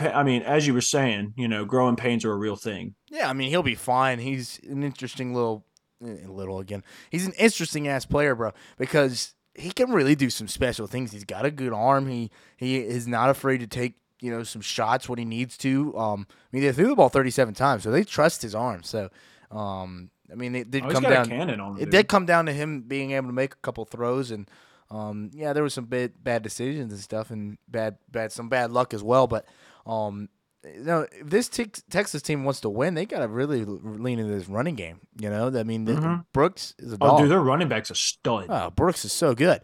And Mitchell, the Georgia transfer, I mean, good Yeah. gosh, that guy's awesome too. You I know, mean, he's kind of taking some receptions away from Xavier Worthy if you yeah, think I about mean, it. I he mean, the led dude the, had over 148 yards receiving and a touchdown. yeah, And we saw that touchdown. That touchdown to him was impressive. I mean, it was a deep bomb. yep, Was the coverage good? No, the coverage. I mean, it was busted coverage. I mean, he's wide true, open. very true. But I mean, Malik laid it right here into the breadbasket. So I mean, this Texas team has got players. We've all seen it for sure. But Mm. Brooks, dude, I mean, as we say before, his future may be better in the NFL than it is in college. Yeah, 100%. He's got a bright future, that's for sure. But yeah, not much more to say. Texas gets a massive win when they probably shouldn't have. Kansas State made that late fourth quarter push, 16 points in that quarter, but not enough to get the job done. They lose 33-30. The Texas Longhorns keep on rolling along, trying to make that playoff push. If Well, that's now they're even number one in the possible. Big 12 again. Yes, they are. Yes, they are, and they have everything in front of them. They win that conference, they might be able to make their way into this playoff. So, they're going to be trying to win all the games they can and trying to play their best ball late in the season. Let's keep this thing going to a team that also just keeps on winning after their loss to Alabama earlier in the year, and now they're sitting right in a nice little spot here. If they get some luck from some teams that play against Alabama, if they can handle their business coming up this weekend against the defending Georgia Bulldogs. Damn right. Can they do it? We'll talk about that later. But they survive, and wow, what a classic game against A&M, man. This was an awesome game. I thought it'd be an amazing game. I'll start us off real quick here. I mean, the real question is this the best version of Ole Miss we have ever seen? And ever is a strong word, ever. I mean, if we're going to talk about from the 50s and 60s, Ole Miss was very, very, very, very good at football. They were the number one team for a lot of years in those back in the day. But mainly with the Lane Kiffin era, this kind of era of Ole Miss football, pretty much the college football playoff era. And I've got to say, this might just be this might be the best team I've seen from them. Offensively, we know what they can do. It's very obvious what they can do. Defensively, we've seen worse. We have seen worse from Ole Miss teams. I do believe that this is their best chance with the most talent they've ever had when it comes to making a playoff run here. Can they do it? That's a big question when it comes to a Georgia team that matches up very well against this squad. And as well as, you lost to Alabama. You lost to the team you can't lose to. You beat LSU. You beat all these other teams. You can't lose to to Alabama. That is the one team you cannot lose to. You can lose to Georgia. Kryptonite. It is. I mean, you can lose to Georgia and be fine. Go avenge that loss in the playoff in the SEC championship game, and you're making the playoffs. You cannot lose to an Alabama because Alabama is right in the driver's seat, and all they got to do is win, win, win, and they're in. So, I mean, I do think this is probably one of the best Ole Miss teams we've seen when it comes to the Lane Kiffin era in the playoff college football playoff era. But I do not believe it is enough. But I do want to say I do enjoy watching this team. This team is good, interesting. They got skill players everywhere, and Lane Kiffin is still. Hey, he's still a B tier coach. I'll never give him that A tier yet, but hey, keep on winning, and maybe you can slide yourself into that conversation. But for right now, I guess I could say this is one of the best Ole Miss teams, talent wise and production wise. Yeah, I totally agree with you on that. The Ole Miss offense is how it's always been. It's been electric. It's been powerful since it was at the beginning of the season. The defense is just not there. The defense has not been there for the past couple of years, in my opinion. They still give up an insane amount of points, insane amount of yards. They could score 30 points, but they give up the same amount or more, depending on the opponent. Once again, the loss to Alabama is big because if you don't lose that, you're sitting pretty as number one in the West after you just beat an LSU team as well. Um, Dart and Judkins are doing what they need to do. The two main focal points of that offense are doing what they need to do. Dart's putting the ball downfield, making his plays. Judkins is running hard, running downhill, getting into the end zone. Um, I think in my opinion, I do think this is the best Ole Miss team I've seen in a while. The 2 years where they did beat Bama back to back, they looked good, but then they crumbled in the season. After that game, they crumbled. They just seemed to fall off. Yeah. I think that had to do with coaching. They did find the right coach in Lane Kiffin for sure. I think Lane has for sure turned that team around. Um, and I mean, it's been happening for a couple years. We've been waiting for Ole Miss to really make that pop and be like, "Hey, we're here to compete for the SEC. We're here to compete in the SEC." They just can't get over that Bama hump, man. I mean, Lane Kiffin has never beat Nick Saban. Hoping that he never does. Hope he just sits, at the right hand, right here, under Nick Saban a little bit. I'm not Definitely. going to give him that A tier either. I'll give him a B plus. Give him a B plus for the coach he is right now. I have a soft spot because he did, help us win a natty. Yep. Um, but my thing about Texas A&M, it's about Texas A&M is I think it's about time to close that book on. I think it's about time to close that chapter on Jimbo Fisher. I think it's about time to really look into the future of is he really the guy that's going to take us the distance and make us a threat to every other team, to a Georgia, to an LSU, to an Alabama? And we haven't seen it. I mean, he hasn't had a losing season, but he hasn't had the seasons that he has promised the Aggie fans of you know going into an SEC title game, possibly making a playoff appearance. He hasn't really done that. So, money can buy you players, but they can't buy you wins. You know what I'm saying? Like, you can go out there and buy your recruitment class. You can have the best recruitment class of like the past few years, but that doesn't mean that that's going to carry onto the field and establish a culture of what some other teams have done. Kirby has a culture at Georgia right now. Bama, Nick Saban's always had the culture. Lane Kiffin has a better culture than Jimbo Fisher right now in Ole Miss. I think it's just time for Texas A&M to really sit down and be like, hey, is he really the guy that's going to take us to the distance, take us to the promised lands? And I just don't think it is. I think, this game kind of showed it here and there. No disrespect to Texas A&M and their defense, they're good, but it kind of just there were points in that game where I saw that Jimbo's coaching, he gets out coached. Yep. He really does get out coached by better coaching, by better head coaches like Lane Kiffin. Lane Kiffin's such an offensively minded coach that he can pick your defense apart and know where to go with the ball without stealing signs. That's the funny part. That's what happens when you're a good coach. Oh, he's passing. He's passing. I mean, it's a good game for sure. I loved it. Me and you watched it when we got done playing golf. It came down to the wire for sure. Breaking news on College Kings as well. This is college ball. Speaking of James Madison, just ices number 4 Michigan State in college basketball. Oh my gosh. They beat Michigan State. Yes. Is this men's or women's? Men's. Oh my God. That's pretty James big. Madison. Clap for the boys, Bro, man. they Clap are for the boys. on fire right now, bro. On fire right now in both college basketball and college football. Holy But to end smokes. this, yes, I think that this is the best Ole Miss team I've seen, and I think they can only go up. They just need to fix the defensive side of the ball.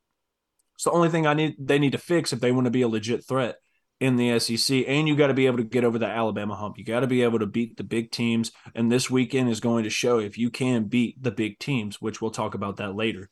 Bro. Um, Bro, imagine your first win of the season in basketball is standing against the number 4 team in the country, bro. Oh, dude, I'm riding high, bro. I am riding high. Talk about it's party all night long after that. But I think that will Jeez. wrap up the Ole Miss versus Texas A&M game. Now Yes. we're going to travel to a disappointment of a team that, in my opinion, just looked too far into the future.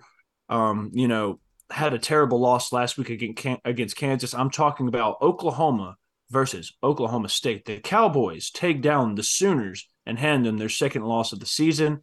I'll kick this one off. The script says they fell off, in my opinion. They really did fall off. I think that Oklahoma, after that Texas win, they just looked forward way too far into the future.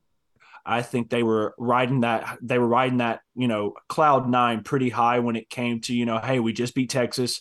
We're about to go play. We're one of the best ranked teams in the country right now. One of the most hyped teams after that for sure. Because me and you were talking about it. We Mm. were on the Oklahoma train for sure.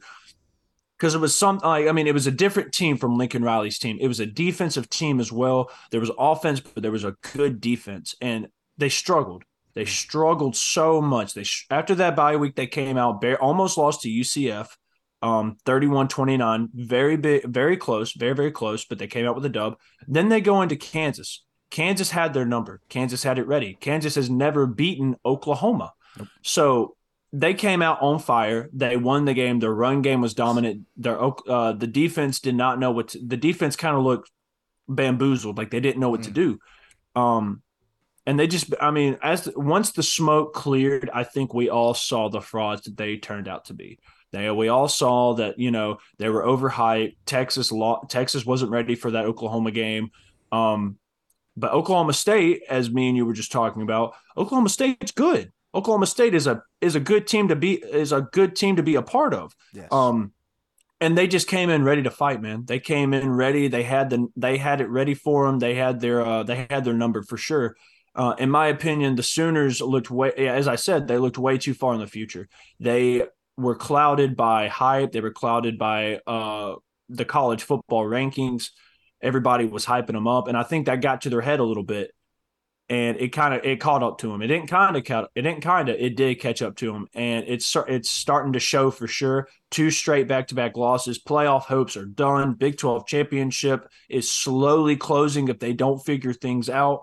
And I had Oklahoma going back and playing Texas and possibly making the college football playoffs. I don't see that anymore. I see them as a New Year's Six bowl for sure, but they just looked way too far in the future. I feel like Brent Venable got way too ahead of himself when it came to this team and the opponents that they played. I think they took games way too lightly. Play calling was not there. The defense struggled these last three games that they played is very much so struggled. So it's just Oklahoma, man. You kind of let the country down. You let your state down. You let us all down from what you were from what that Texas game showed to where you are now. It's a big letdown for sure. And you got to go back to the drawing board. You got to figure things out for sure. You lose Dylan Gabriel after this year, so now after this year, you have to figure out who's going to be your starting quarterback. Is it going to be Arnold? Is it going to be General Booty? I don't know who it's going to be.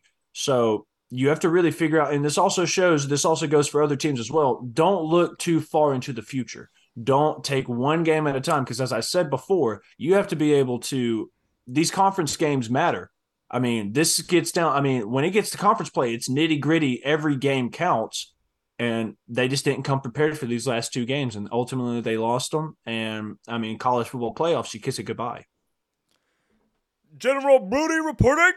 General Booty, sir, ready for duty. Oh, that's a weird name for a kid, dude. Imagine going in a roll call at school. Booty? Hey, Is Booty here? hey, where's Booty at? Hey, where's that boot? Hey, where's Booty? Whoa, General? Am the I reading this general. right? Yeah, you are. General. The name's the general. But get back to reality here. Yeah, it is wild to see kind of this fall off from the Sooners. Really, It was big, dude. Like, it was a big fall off. it just doesn't make sense after what Dylan Gabriel was doing, and I don't want to rehash everything that you said. It's just he's playing at such a high level. He had a Heisman moment in that Texas game. That game put him in the top 3 for the Heisman, and now, Oh yeah. now he's not even in the top 5. It's like Oh no. it's so fast how things have changed, and as much as I want to give Oklahoma, say these things about Oklahoma, I have got to give my boy respect for Oklahoma State here. Ollie Gordon the second. Is that the running back? Dog. He is a dog. 6'1", 211. I thought he was a little bit bigger than that. He looks a lot bigger than that. He is averaging. Where is it? Holy smokes, that's not right. He's putting up Derrick Henry numbers, is what people don't know. That's wrong. Okay, I was looking at he is averaging 7 yards a carry. 12 tuds, uh, What? 1,224 rushing yards. He also What? has 219 receiving yards and What? and one receiving touchdown. Yep. That's more than Derrick Henry had in college. I mean, he's a freaking animal, and I mean, he truly he might find his way into that top. He will be in the top 10 for the Heisman. He might climb his way into that top 7. He is really playing impressive What's their football. record? They are 7-2. They are number 2 in the Big 12.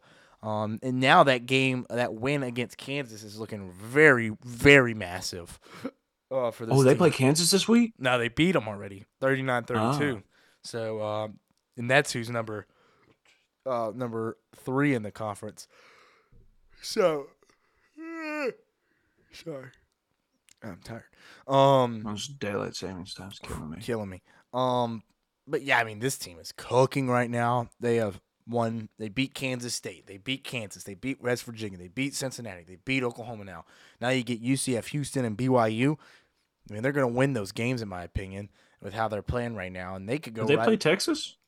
No, they avoided Texas. So So what I'm hearing is what we if they continue the way they're doing, they will. we could get Texas versus Oklahoma State. Okay, I got you. Yep.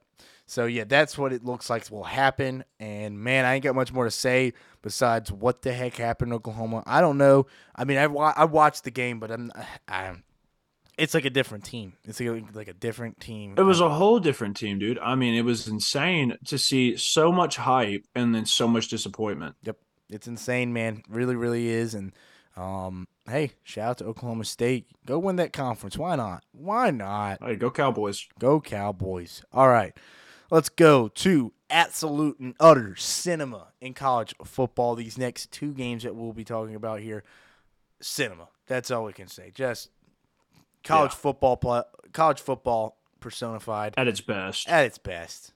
We're going to start with the Washington versus USC game. We've had our opinions about USC, but what a game this was to watch these 2 quarterbacks duel it out. Possibly number 1 and number 2 off the board in this upcoming draft. And man, oh man, did they not disappoint. They played their butts off. Amazing football game that leads in a victory for Washington. CDM, give me your thoughts on the game, and if this was Penix's second Heisman moment this season. Well, there was a play that Penix made rolling out of the pocket and then finds his tight end in the end, rolls out to the left, his strong side, throws it downfield, finds tight end, hit him right there in the end zone, toe tap for a touchdown. That was a big moment. I don't want to say that was his Heisman moment. I don't want to say that was another Heisman moment, but I am. I mean, it was insane. It was a beautiful play. It's a beautiful throw. This game was what everybody expected it. It was a shootout between 2 of the best quarterbacks, as you said, best 2 quarterbacks in the country. Michael Penix goes for 22 of 30 for 256, 2 touchdowns and interception. Caleb Williams, 27 of 35, 312, and 3 touchdowns on the night. And another game that everybody will remember him and his college career by. Now, I'm not putting anything on Caleb Williams. This was not his fault. He did everything that he could. I don't care what anybody says. If a grown man cries to his mama, let that man cry to his mama, okay? Fair. That is mama. You don't ever come for a man at that, okay? Especially for a kid that has put his heart, soul, blood, sweat, and tears into a game, into his season that ultimately comes up short because of the defensive play, because of the coaching, because of the defensive side of the ball letting him down. Caleb Williams can't play both sides of the ball. So I'm not putting anything on I'm not putting anything on Caleb Williams. He does what he has to do, and it sucks that we will never see him play for a natty, a Pac-12 championship, or another Heisman again. His college career is done now. Well, not done because the season's not over, but you know what I mean. His better years are ahead of him coming in. When's the draft? In April, I think. Yep. Yeah, come April when his name is called number 1 overall. I don't care what anybody says. I know we've talked about Michael Penix, about him, about other quarterbacks, Jaden Daniels going number 1, and Caleb Williams is the number 1 overall pick. Let's just get that down pat. Caleb Williams is the best quarterback, best player in the country. Nothing against him, dude. It was one of the best games of the Pac-12 season this far. But to Washington has to figure things out on the defensive side of the ball. Yes. If they want to make a threat, if they want to compete with teams with the likes of Georgia, Ohio State, Florida State, Michigan. They can't be allowing 42 points or more to teams like that, because if you do that, you're not going to win a game, Mm-mm. especially with Georgia, the way they play on the defensive side of the ball. They're going to shut down that Washington offense probably. The Washington offense can go and compete with the best of the best for sure, Oh, yeah. but the defense has to figure things out when it comes to, you know, letting not letting up 42 points. 42 points is a big one. You let up 33 to Oregon, which is not bad, but still you went down to the wire as we all expected it to go down to. But if you want to be a threat, if you want to be able to make a push for the playoffs and show people that you're ready to compete, then you have to figure out the defensive side of the ball, because other teams are going to just pick you apart. Other quarterbacks are going to pick that defense apart. I mean, it was insane. It was insane for the offensive side, because we expect that from Michael Penix. We expect that from the Washington offense. Their running back, by the way, absolute stud, over 275 yards rushing for 4 tuds. Yeah. First off, I know it's against a bum ass defense, but at the end of the day, the dude, he killed him. Washington's offense is the best in the country right now. LSU had it at first. I still think LSU has the second best offense, but Washington right now being led by Michael Penix Jr. going undefeated into this Utah game is going to be, it's a trap game for sure, but it's going to It be one of is. the best games of his career for sure. Once again, an electrifying game, cinema game, beautiful, what everybody wanted, high scoring, but you got to figure out the defensive side of the ball before you're ready to compete with the big boys, Yeah. because those big boys are going to chew you and spit you out like you're nothing. Yeah. So figure that out, and then Washington figures that out, then I think they're going to be sitting pretty for a playoff spot. Yeah. Yeah, man. This one, it was awesome. This is football, college football at its finest. And yeah, you want to see defense, but sometimes it is nice to watch these offenses with these kinds of Oh, it's players just always go nice to after watch it. like offensive Oh, powerhouses just putting up points. yeah. And USC's run defense is absolutely horrendous. They can't God. tackle. They can just not. They just cannot tackle. Oh, But Jalen Milrow goes against that defense, it's oh, done. oh my God. But I don't want to take anything away from Dylan Johnson. He was an absolute stud. You put out the stats: 256, 4 tuds. He was an absolute unit running the football. That was one of the most dominant run games I've seen in a very, very, very, very long time. I think that was under like 20 carries as well. Correct me if Uh, I'm wrong. 26, but still, Damn, never mind. it's still 10 yards a carry, bro. 10 yards a carry? Yeah. Good God, dude. No wonder they fired him. Oh my God. That's ridiculous, bro. It's ridiculous. Oh my gosh, that's insane to see. They ran for 300 yards. Penix did his thing, and yeah, Penix had some moments. That's the big question. Did he have? Is this his second Heisman moment? I don't know if I would consider it a Heisman moment yet, because I would say the Oregon game, that last drive, was his first Heisman moment. Now you got to look at all right, so what do they got next? What team are they gonna face next? That he is gonna have to pull something, out of nowhere, and we could have to see it again against Utah. In my opinion, it's gonna come down to that Pac-12 game, and you got to see him do it again against probably an Oregon who is once again the hottest team in college football. There's two teams that nobody wants, or probably three teams that nobody wants to see right now, and that is Oregon, that is Alabama, and that is Georgia. Nobody wants to see those three teams in college football right now, and that is No, so. God, no. They're Those so hot. They're on fire right now. Yes, and no one wants to see them. Alabama. Who wants to play Alabama this late in the season when they got everything in front of them? Who wants to play Georgia in general? And who wants to play Oregon? They're the hottest team in football. Like, they are cooking right now. So, Oh, when it comes down to that Pac-12 rematch, oh, it's going to be a different game. It's oh, going to be a totally different game. that game's gonna be so good. Oh my gosh, that game's gonna be I'm going to so have to get off for championship weekend. Oh my god, that game is gonna be so good. But man, yeah, I want to see him do it again against Oregon. That will probably be the game that we get. And man, I love football. I love football. And Football is Caleb, amazing. hey, Caleb Williams, like you said, that dude is so damn good at football. And like you said, there's. I like to see the emotion there. I like to see a player that is a human.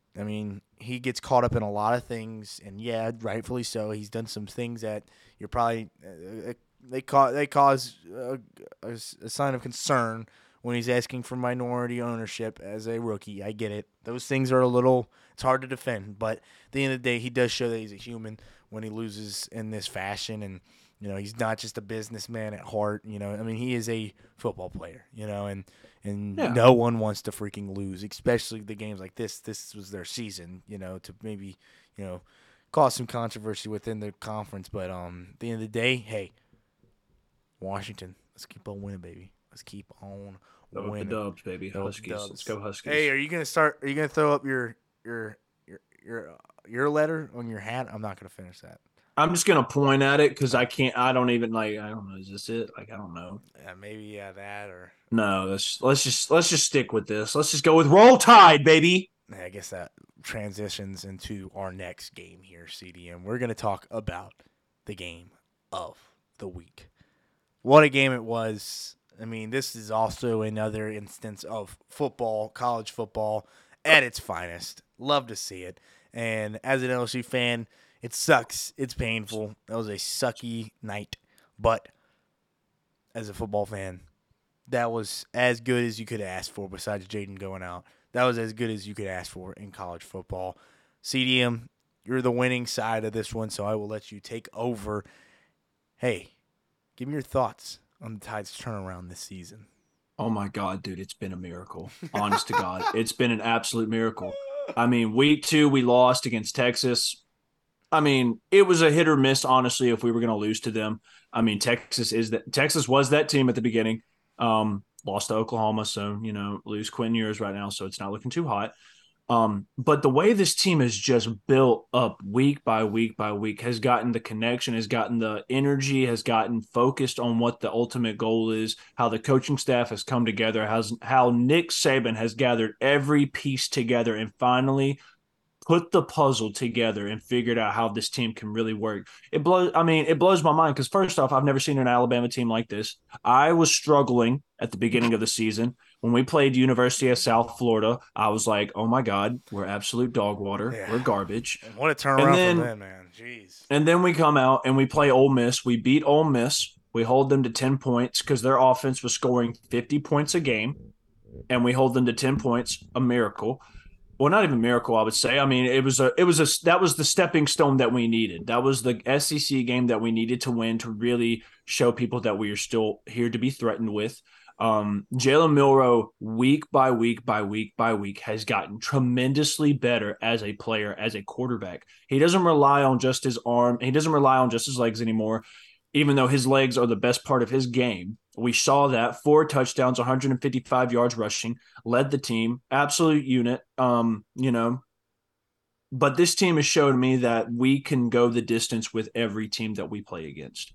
LSU was the biggest threat on the schedule so far. We got our revenge game from Tennessee, going down 20-7 at halftime against Tennessee, and then coming out and holding them to 0 points was awesome. I love to see it. The second half defense for Alabama, you don't want to play it. You do not want to play that second half defense. It's amazing to me that in the first half between Arkansas and what was that other game that we played? Arkansas and Tennessee, when we played them, Arkansas in the first half, we played electrifying. We went up 21-3 in the second half.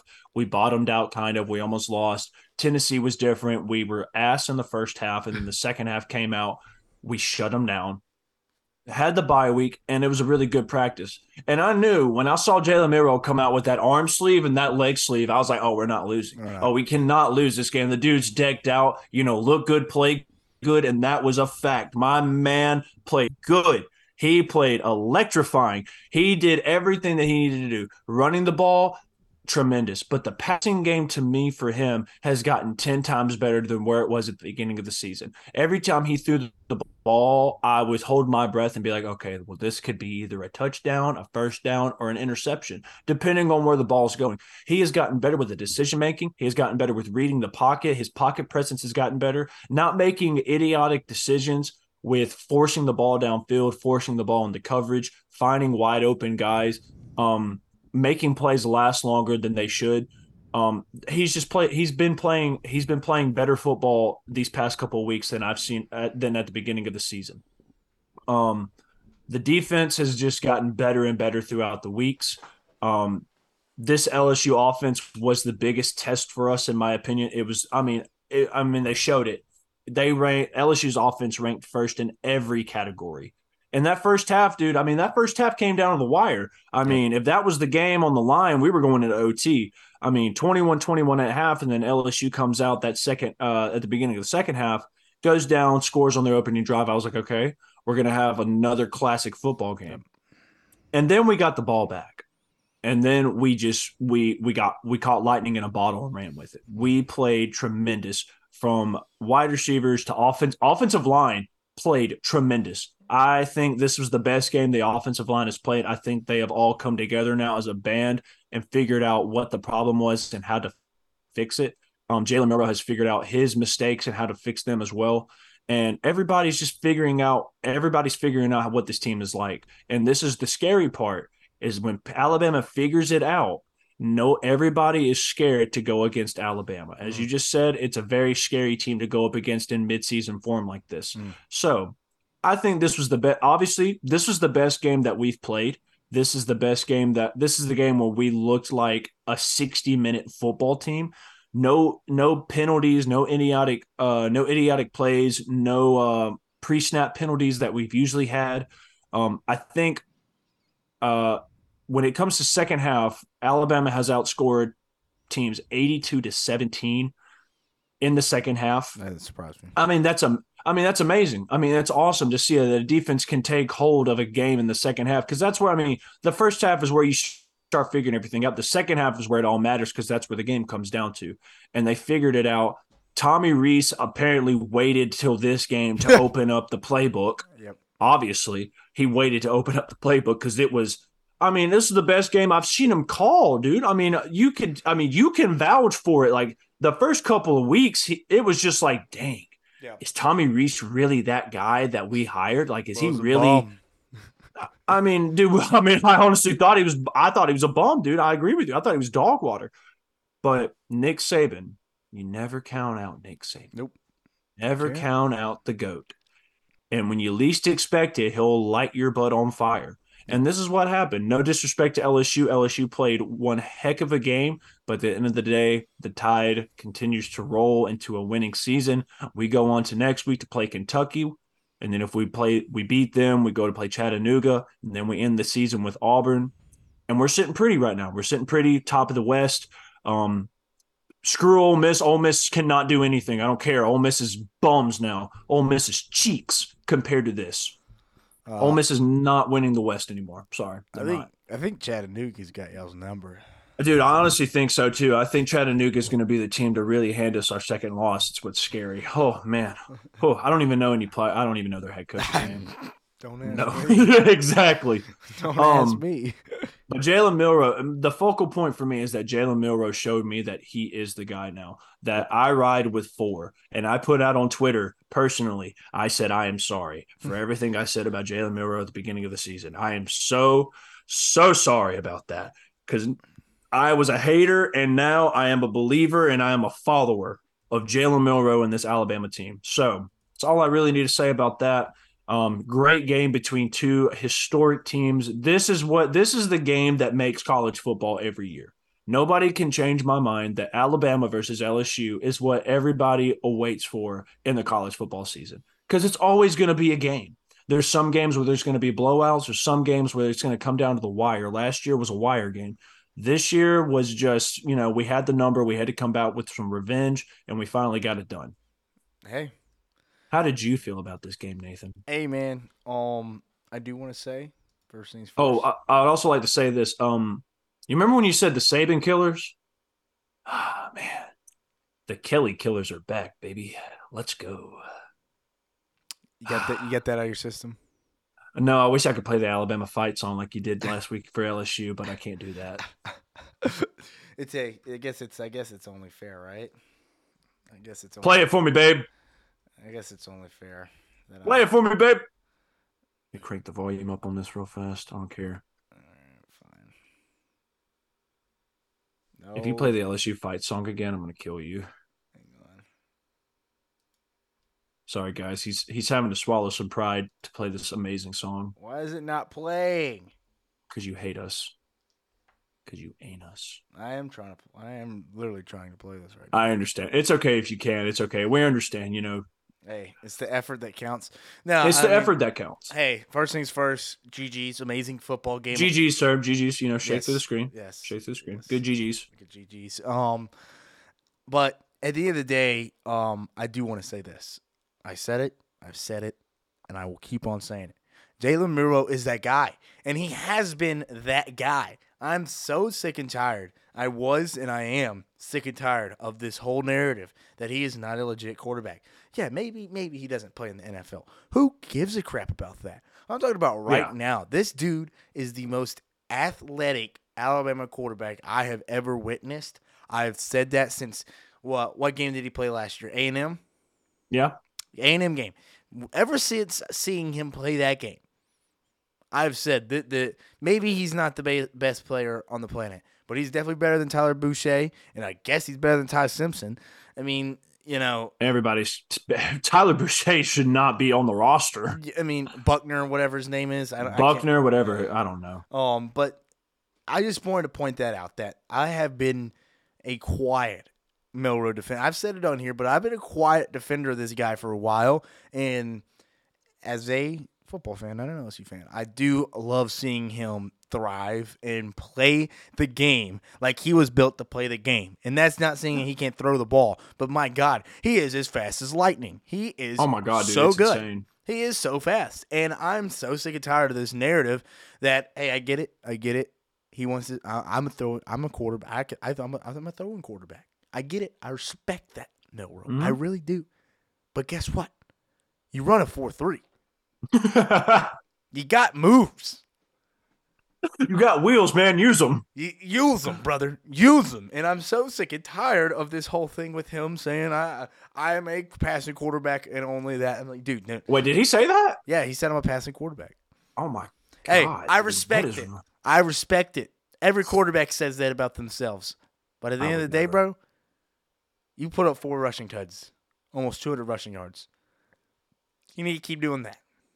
Tommy Reese needs to keep doing that. Yes. Like Tommy Reese needs to find ways to get him the ball into open field. Yes. No offense to defense. Y'all's defense is bad. It's bad. His defense is bad. So there's that.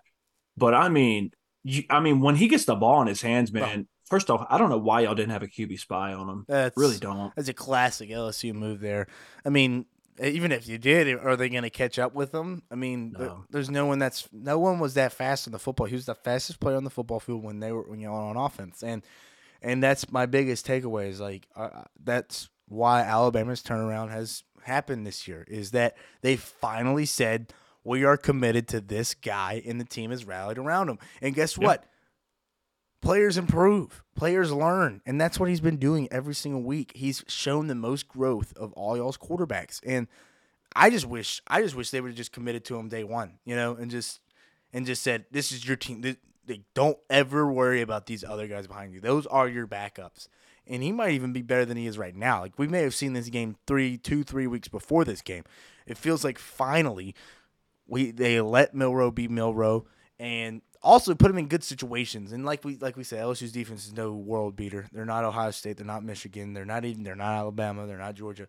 But they put him in situations where he was not forced to throw into coverage, double, triple coverage. And when he didn't have, and when he had the option to run, they gave him that option to run. Like there was a lot of scrambles, but there was also a lot of quarterback design plays for him. And Yeah. I thought that was the smartest thing ever. As an LSU fan, I was like, oh, my God, of course they just finally discover their offense this game. This is exactly what would happen against LSU, is that they become the best offense in the country. But at the end of the day, it's, for me, I've been defending this guy since day one. I've said Milroe's a legit quarterback.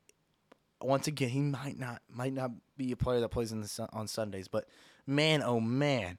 He is an athlete. He can lead this team, and it's beyond being able to throw, being able to throw like a C.J. Stroud or Or have the anticipation of like a Bryce Young. Yeah, it's beyond that. It's beyond that. This is a new kind of a player, and he has got this team on his back, and it feels like he's a true leader, and that's all you need sometimes to win these games. When you got a defense like Alabama's got, you got players on that defensive side, you got players on this offensive side, and when you're humming like this, I mean, no one wants to see this team, and I'm just happy to see that they are committed finally to their best quarterback. To their best quarterback. I've said that since day one.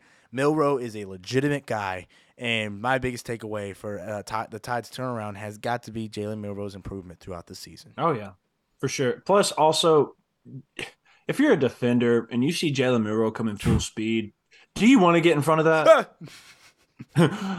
Ole! Just let him run by.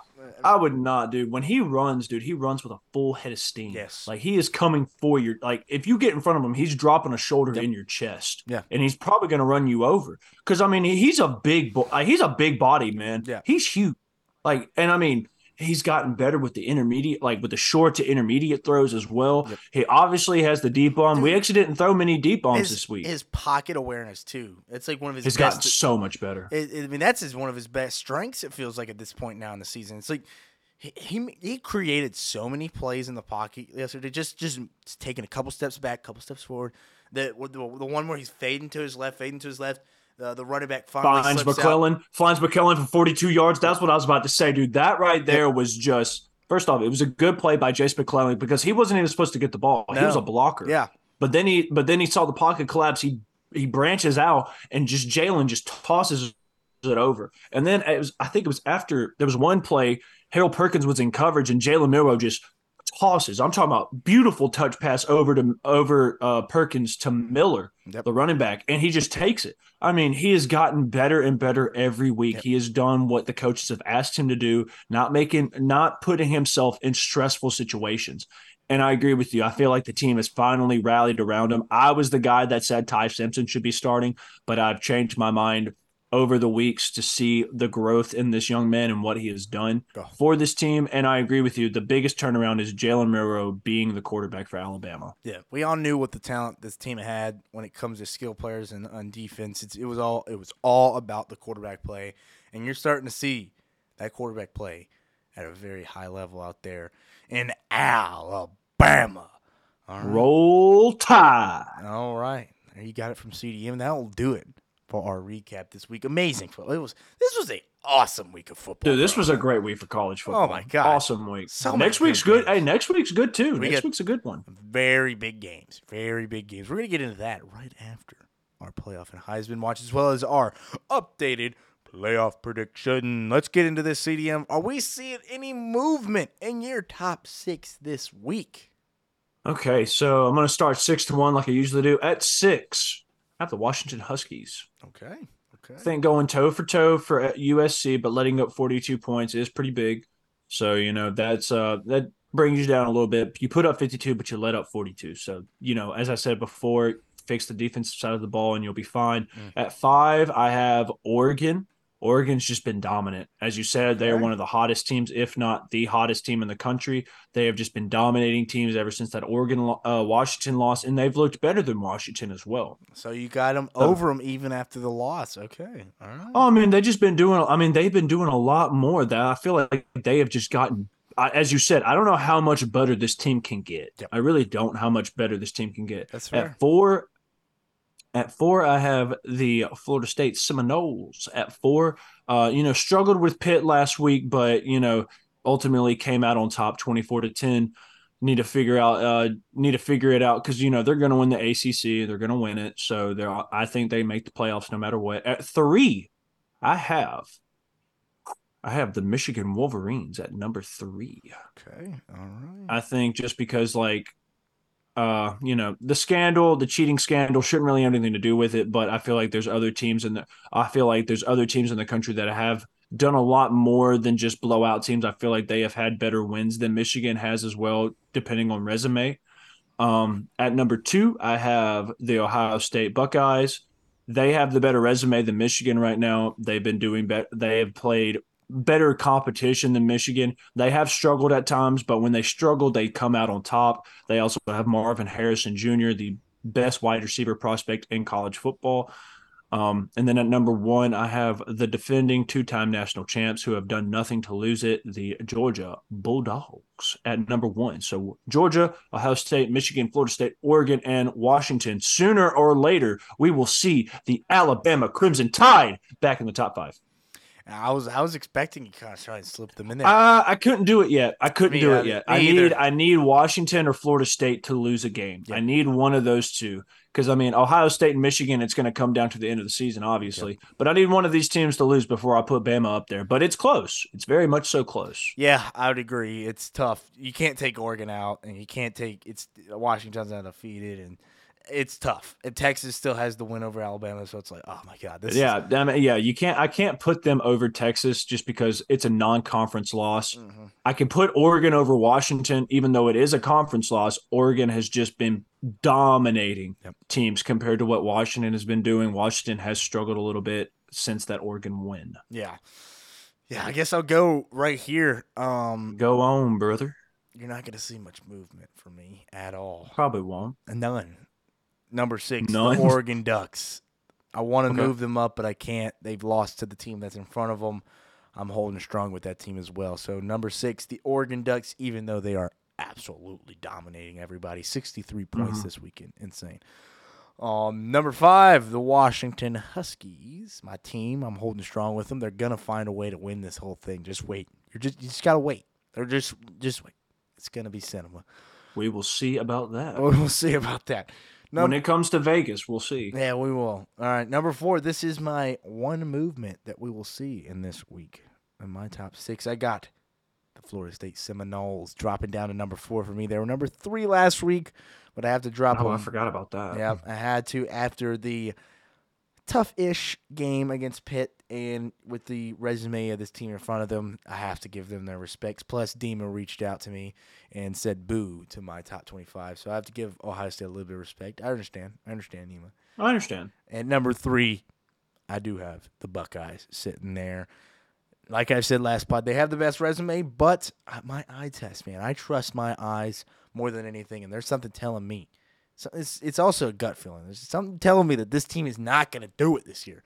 And even though I had them as my number 1 team in the preseason, there's something about this team that I'm not feeling. I'm not feeling it, and I'm going to hold strong to that feeling. I don't know what it is. Maybe they blow out Michigan and that feeling's gone. But for right now, if they blow out Michigan, I'm gonna laugh. Yeah. I'm gonna like hysterically laugh till I cry because that's gonna be funny. that would be pretty funny. All right, number 2, the Georgia Bulldogs sitting there at number 2, holding that number 2 spot for me, and I am having the number 1 team as the sign stealing. Can't win a playoff game. I tried. All right. Michigan Wolverines at number 1. How do you have Michigan at 1, bro? Georgia hasn't done anything to lose the spot. I can't. I've made my bed, Carson. I can't dive off this thing anymore. Oh, you could totally mess that son. You can totally mess it up if you want to. I'll make it up for you. I'll make it right. I'll make it right for you. I can't. I gotta hold strong. Oh my gosh. I gotta hold strong. We might see some movement. With a big win against Ole Miss. You never know. And a tough game from Penn State. You might see some movement there, but I've made my bed, Carson. I've got to hold I understand. strong. I understand. Make your bed. But when that thing comes crumbling and burning, it's okay. It's okay. Just let you. I have a shoulder for you to cry on when it happens. I might piss the bed, but it's okay. All right, let's move on. Like I said, my number 1 through 6 is Michigan, Georgia, Ohio State, Florida State, Washington, and Oregon. Let's get into our Heisman candidates. Heisman watch. All right, this one is very tough. Very, very tough. We're at a point in the season, man. It's coming down to the nitty gritty for whoever wants this award, man. It really is. And, man, I got to be honest. I don't know what's trouble with this one, man. I'm making a change. I'm making a slight change real fast. Oh, we got to see. We're seeing a change here. Last I'm making a change. second from CDM. Wow. I guess I'll get us going here on these Heisman watch here. I'll dive right in. And number 5 for me. People might not like it. People will probably disagree with it. It's okay. You don't have to listen to me. I might be dumb. I might be stupid. But I have a lot of respect for this guy and how he is carrying this team to a Big 12 championship. Give me Ollie Gordon at number 5, running back for Oklahoma State. There's no way in hell that you just put him at 5. Number 5, Ollie Gordon. Where the hell's Marvin Harrison Jr.? Number 4, Okay, never mind. Shut my mouth. Marvin Harrison Jr. at number 4. All right? Okay. Hold your horses over there. Oh, pull the reins. Holding. I had to drop a guy out of here because 3 losses, you're out of the race for me. Sorry. Love you, Jaden. At number 3, J.J. McCarthy. Ooh, I like that. At number 4, number 2.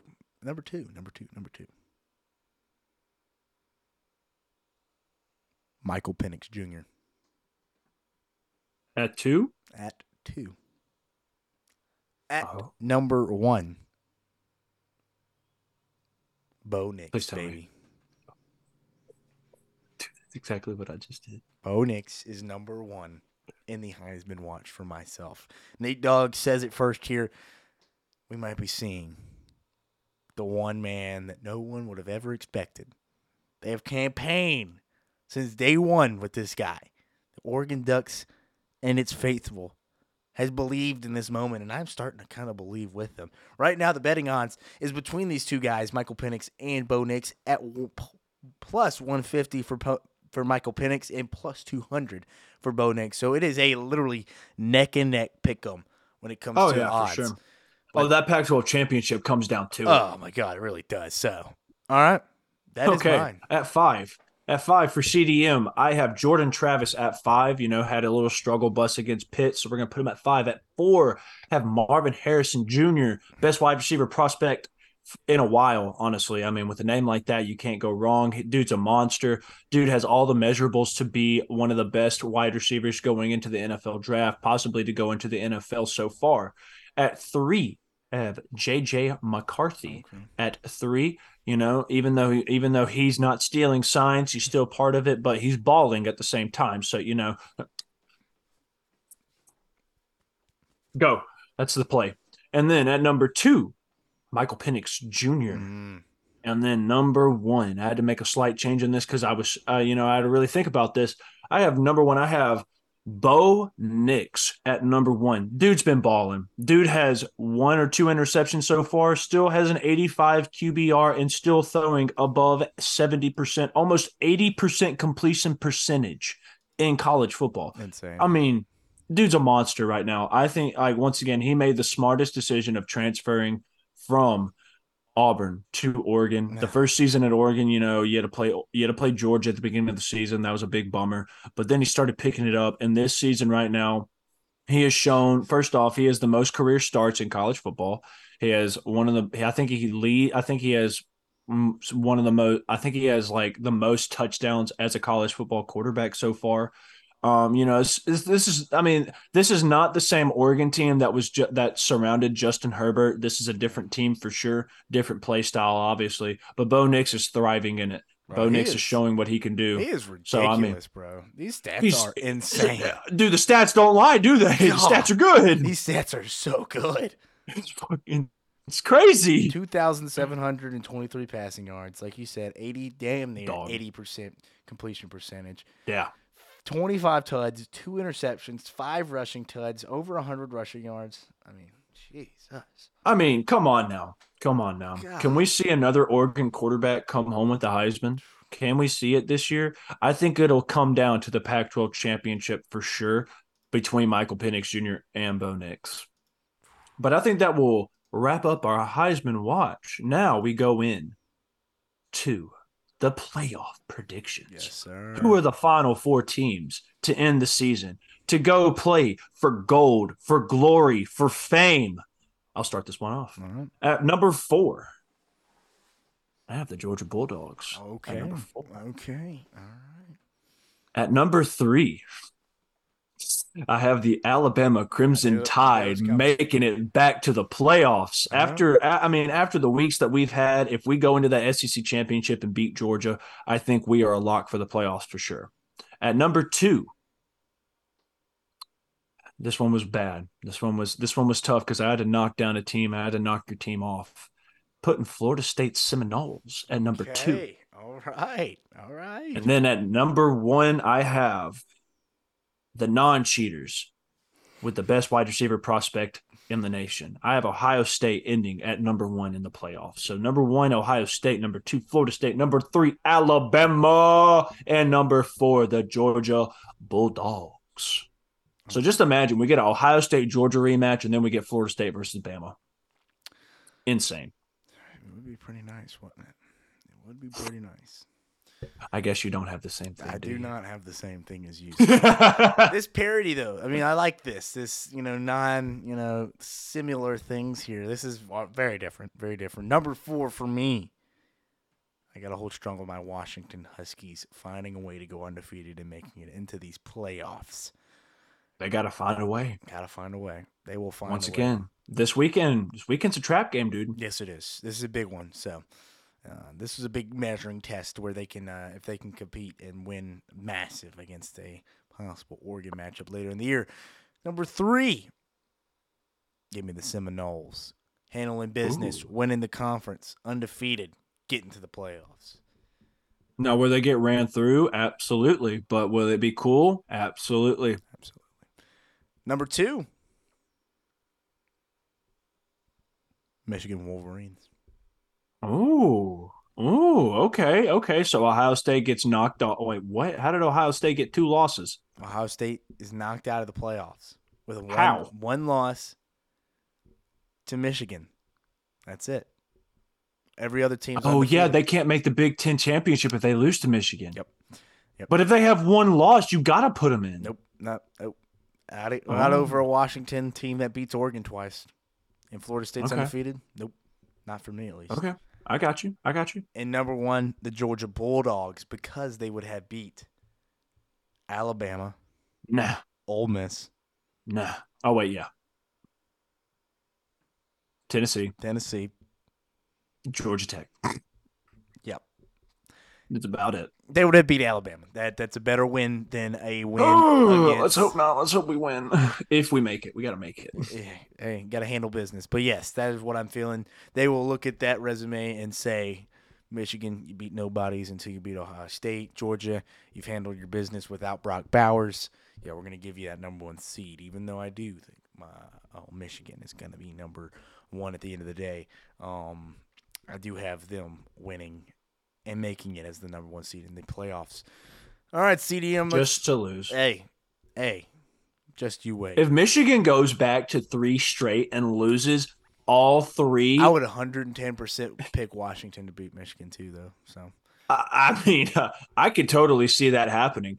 I mean, first off, if they make it and they lose, that just shows that the cheating wasn't worth it. The cheating wasn't worth it at all. If they lose in the playoffs for a 3rd straight year, I'm questioning everything. Yeah, that shows that there was zero competitive advantage. That shit did not work. Guys, what happened? We cheated. We still lost. Damn it. Dang.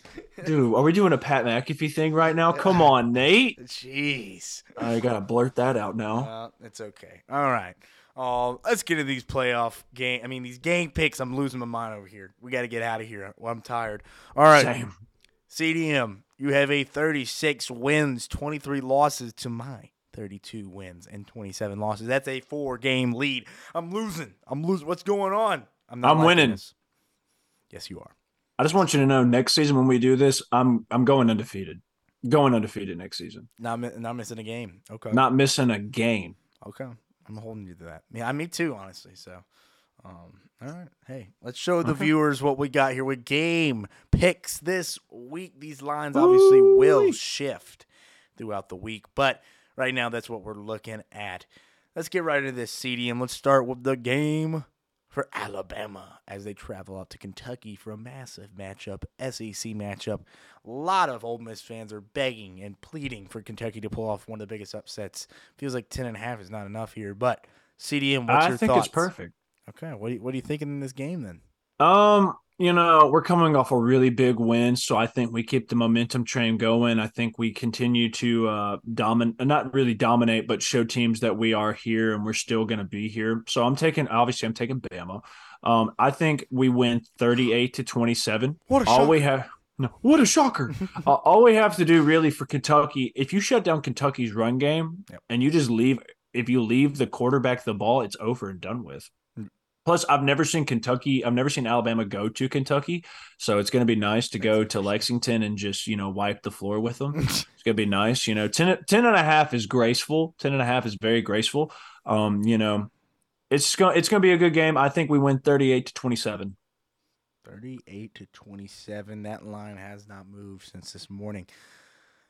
Yeah, I'm kind of with you, man. I think it's going to be a little bit of a better win. I believe that we see Alabama kind of take control of this game pretty nicely, and then maybe Kentucky gets a late score to kind of try and make the score look a bit better. So give me Alabama though, 34-17, late touchdown from Kentucky to make it look a little bit better than it actually was. You say Tennessee, what? you say What? 34-17? Yeah, 34-17 Bama. I like that. I like that a lot. Yeah, you're welcome. All right, Tennessee travels to Missouri after Missouri's hard-fought game against the Georgia Bulldogs. Tennessee is actually a 1-point favorite in this one. That feels a little weird. That feels Feels a a little little. It weird. does feel weird because both these teams are good, but I feel like Missouri has a slight edge on them. Yeah, I mean, ranked higher. I mean, in the AP at least.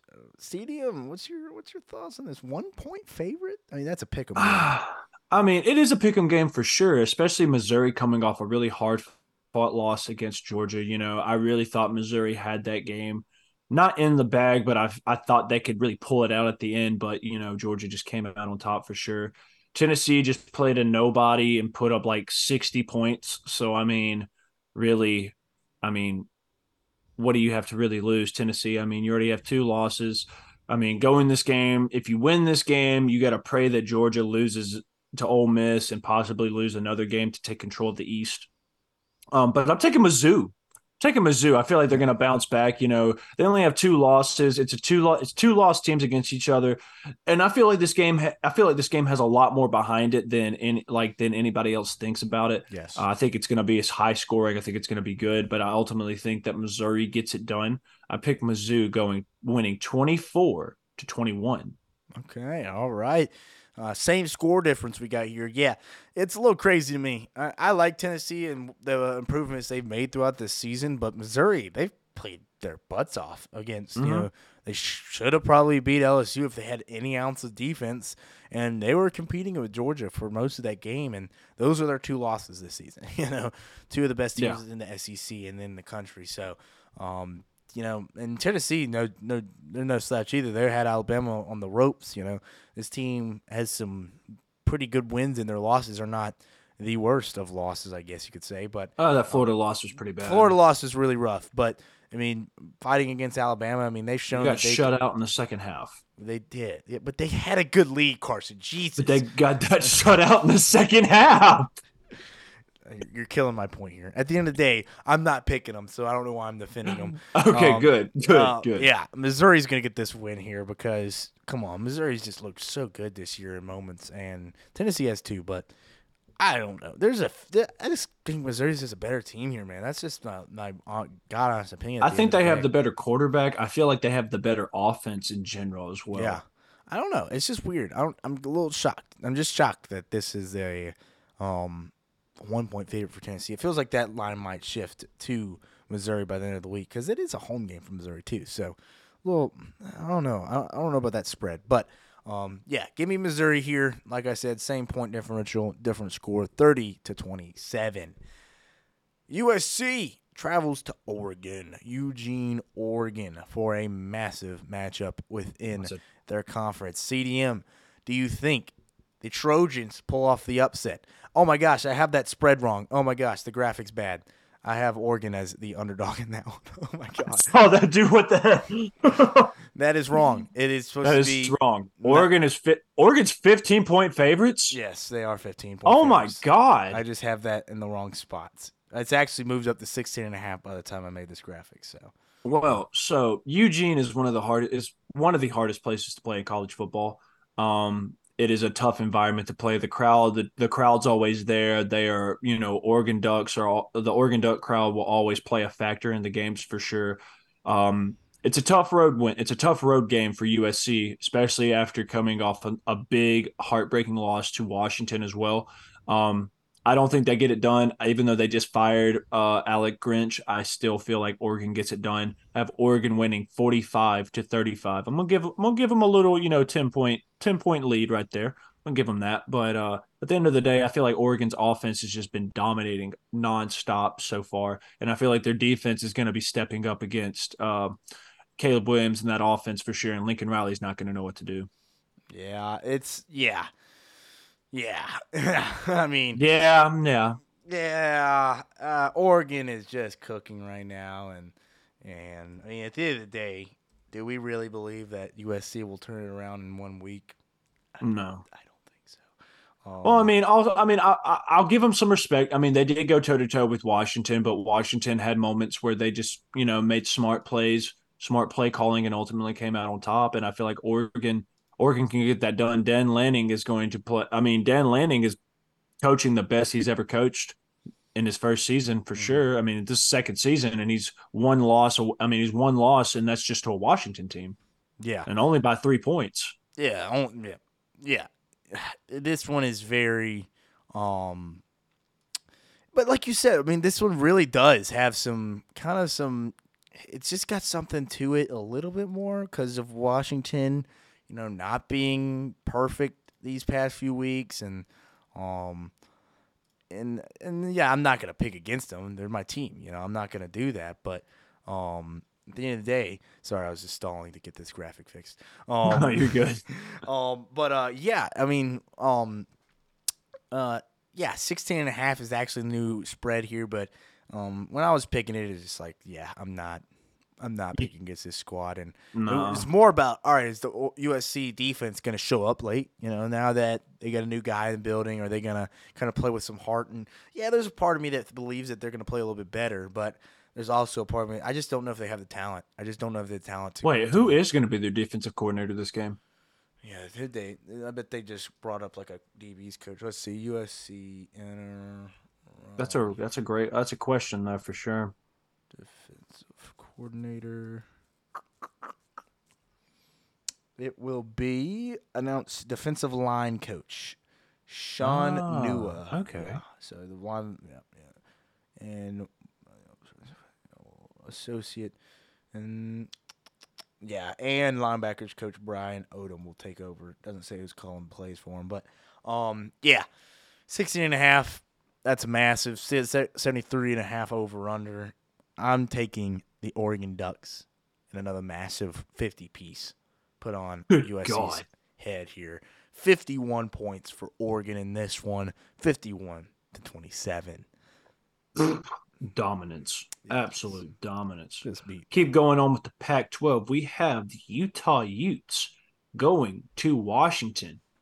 Now, this is another trap, as I kept saying, this is a trap game for Washington. They got to watch out because this Utah defense, even though they did get dominated by Oregon has woke up a little bit more. So, can Washington get it done against this Utah defense that has looked good, but also not looked the best? Mm. Nathan, take it away for us, brother. Yeah, man. I mean, Utah. This does feel like a game Utah could really just shift the narrative within the Pac-12. Kind of a thing that no one was saying. Maybe this is a moment where we see the Pac-12 beat each other up and kind of start maybe taking themselves out of this playoff push. And I would not be shocked by that, but it does feel like Washington, that USC win. You put a lot of points, and it feels like maybe that's a win. All right, we got the win, but there's a lot to learn from that one. We've had some really tough wins that should have not maybe even been wins in the past few weeks. Makes me feel like they're going to get a little bit of a turnaround here on defense. Offense does what it does. Give me Washington and a nice little win here, covering 41-24. Yeah, I'm gonna take Washington with you. They just got to be careful. Got to be careful with Yes. this Utah team, especially on Yes. the defensive side of the ball. You don't know what they're gonna throw at you. Michael Penix Jr. just needs to continue what he's doing, and that's balling out. Yep. Wide receivers and everybody around him keep doing what they're doing. This offense is insanely good. Mm. So I'm gonna take Washington with a score of 35-21. 35-21 Washington. All right. All right. CDM. All right. Let's get into these massive games for the rest of the night. The two biggest games of the day. That spread was at 3.5. Now it's at 4.5. Michigan is favored heading out there to Happy Valley. Massive, massive, massive implications in this one. Penn State could put themselves right back in that conversation of maybe making that Big Ten championship with a win here and some luck from Michigan. CDM, you got your Nittany Lions pulling off the upset. 4.5. I That's did, not a lot. could not even pick this game, dude. I don't even know. I'll be honest with you guys. I don't even know. I really don't know because this game can go either way. I want to pick Penn State, but every time I pick Penn State against these teams, they always end up letting me down. Fair. But also, I don't want to pick Michigan because of everything Michigan has been accused of doing, but also everything else that has come out about the Big Ten as well. Um, I didn't make a decision, but now I'm going to make a decision. It's going to break my heart.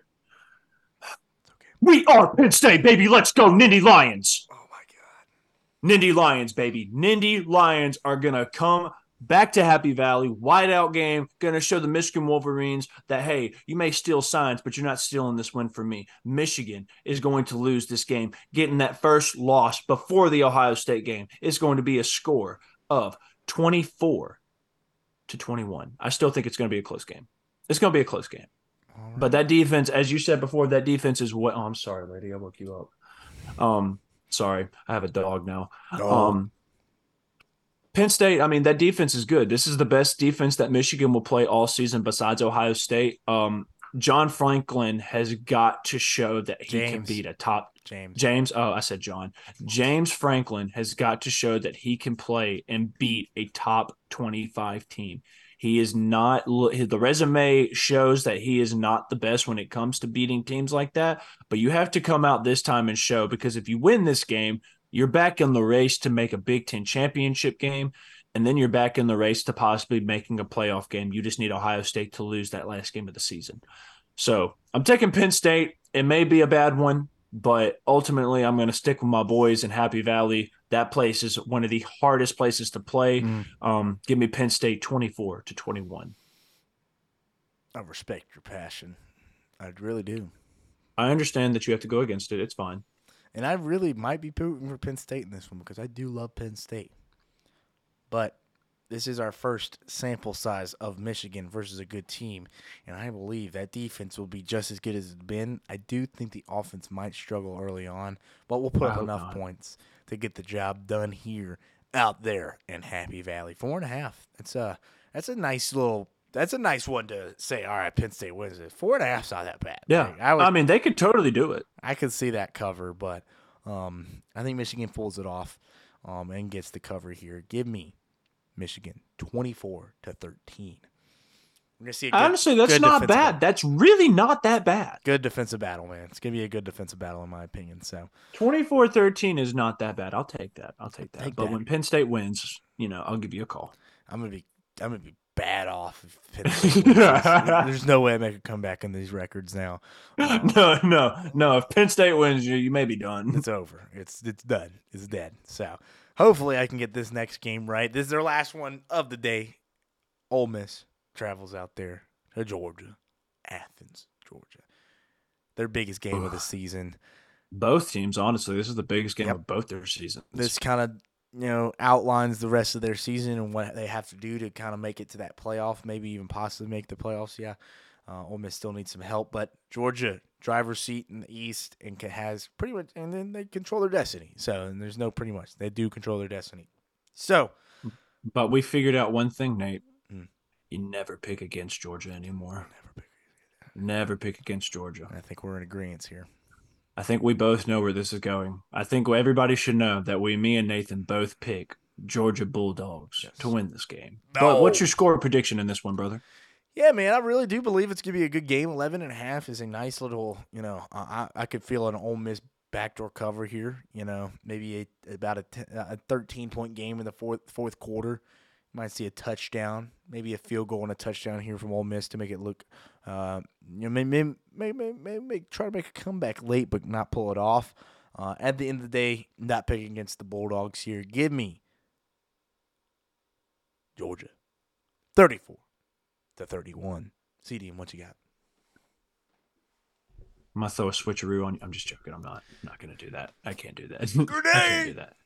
No, I'm taking Georgia. Georgia, number one team in the nation, two-time defending champs. We say it every pod. I'm going to continue to say it until someone proves me wrong that they are not the number one team.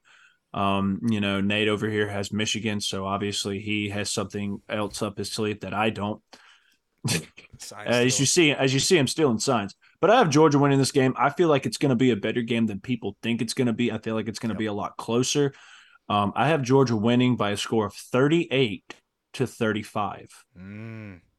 I feel like it's going to be that close of a game. Man, we got some similar scores here. Very similar scores this week.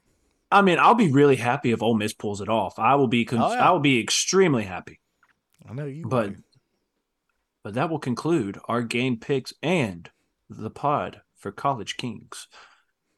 Brother, another week of college football down the books. We're getting down to the nitty-gritty. It's almost over, and I'm getting very sad. Yep.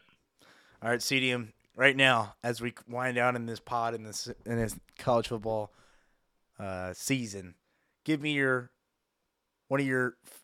favorite college football moment of your life. College, oh, dude, Tua in the national championship, 2nd and 26 for the win. Obviously, that's my favorite moment of all time. You cannot first off, it's in a championship game, and then you get put in the second half as a freshman. I mean, what else better than that? Yeah, I'd probably go kick 6. I hate you. I hate you so much. You're an asshole for that. There's a special place in hell for people like you. That's the end of the pod right there. And we're done. All right, CDM, thank you once again. Thank you, everybody, for another great week. We will catch you back next Monday after another great week of college football. Yes, indeed. Hey, follow us. The bar down below. It's been running all pod. Go to YouTube to find it. YouTube, Instagram, Twitter, Facebook, TikTok soon. I'm getting a TikTok account for this page soon, so I promise you we'll be on TikTok. Yes, it will be very, very soon. We are doing that because it's a nice little avenue for some. It's a nice one. Yes. So, once again, thank you all for listening or watching College Kings. Once again, presented by Nate Dogg Sports. We will see y'all next week. Peace. Deuces.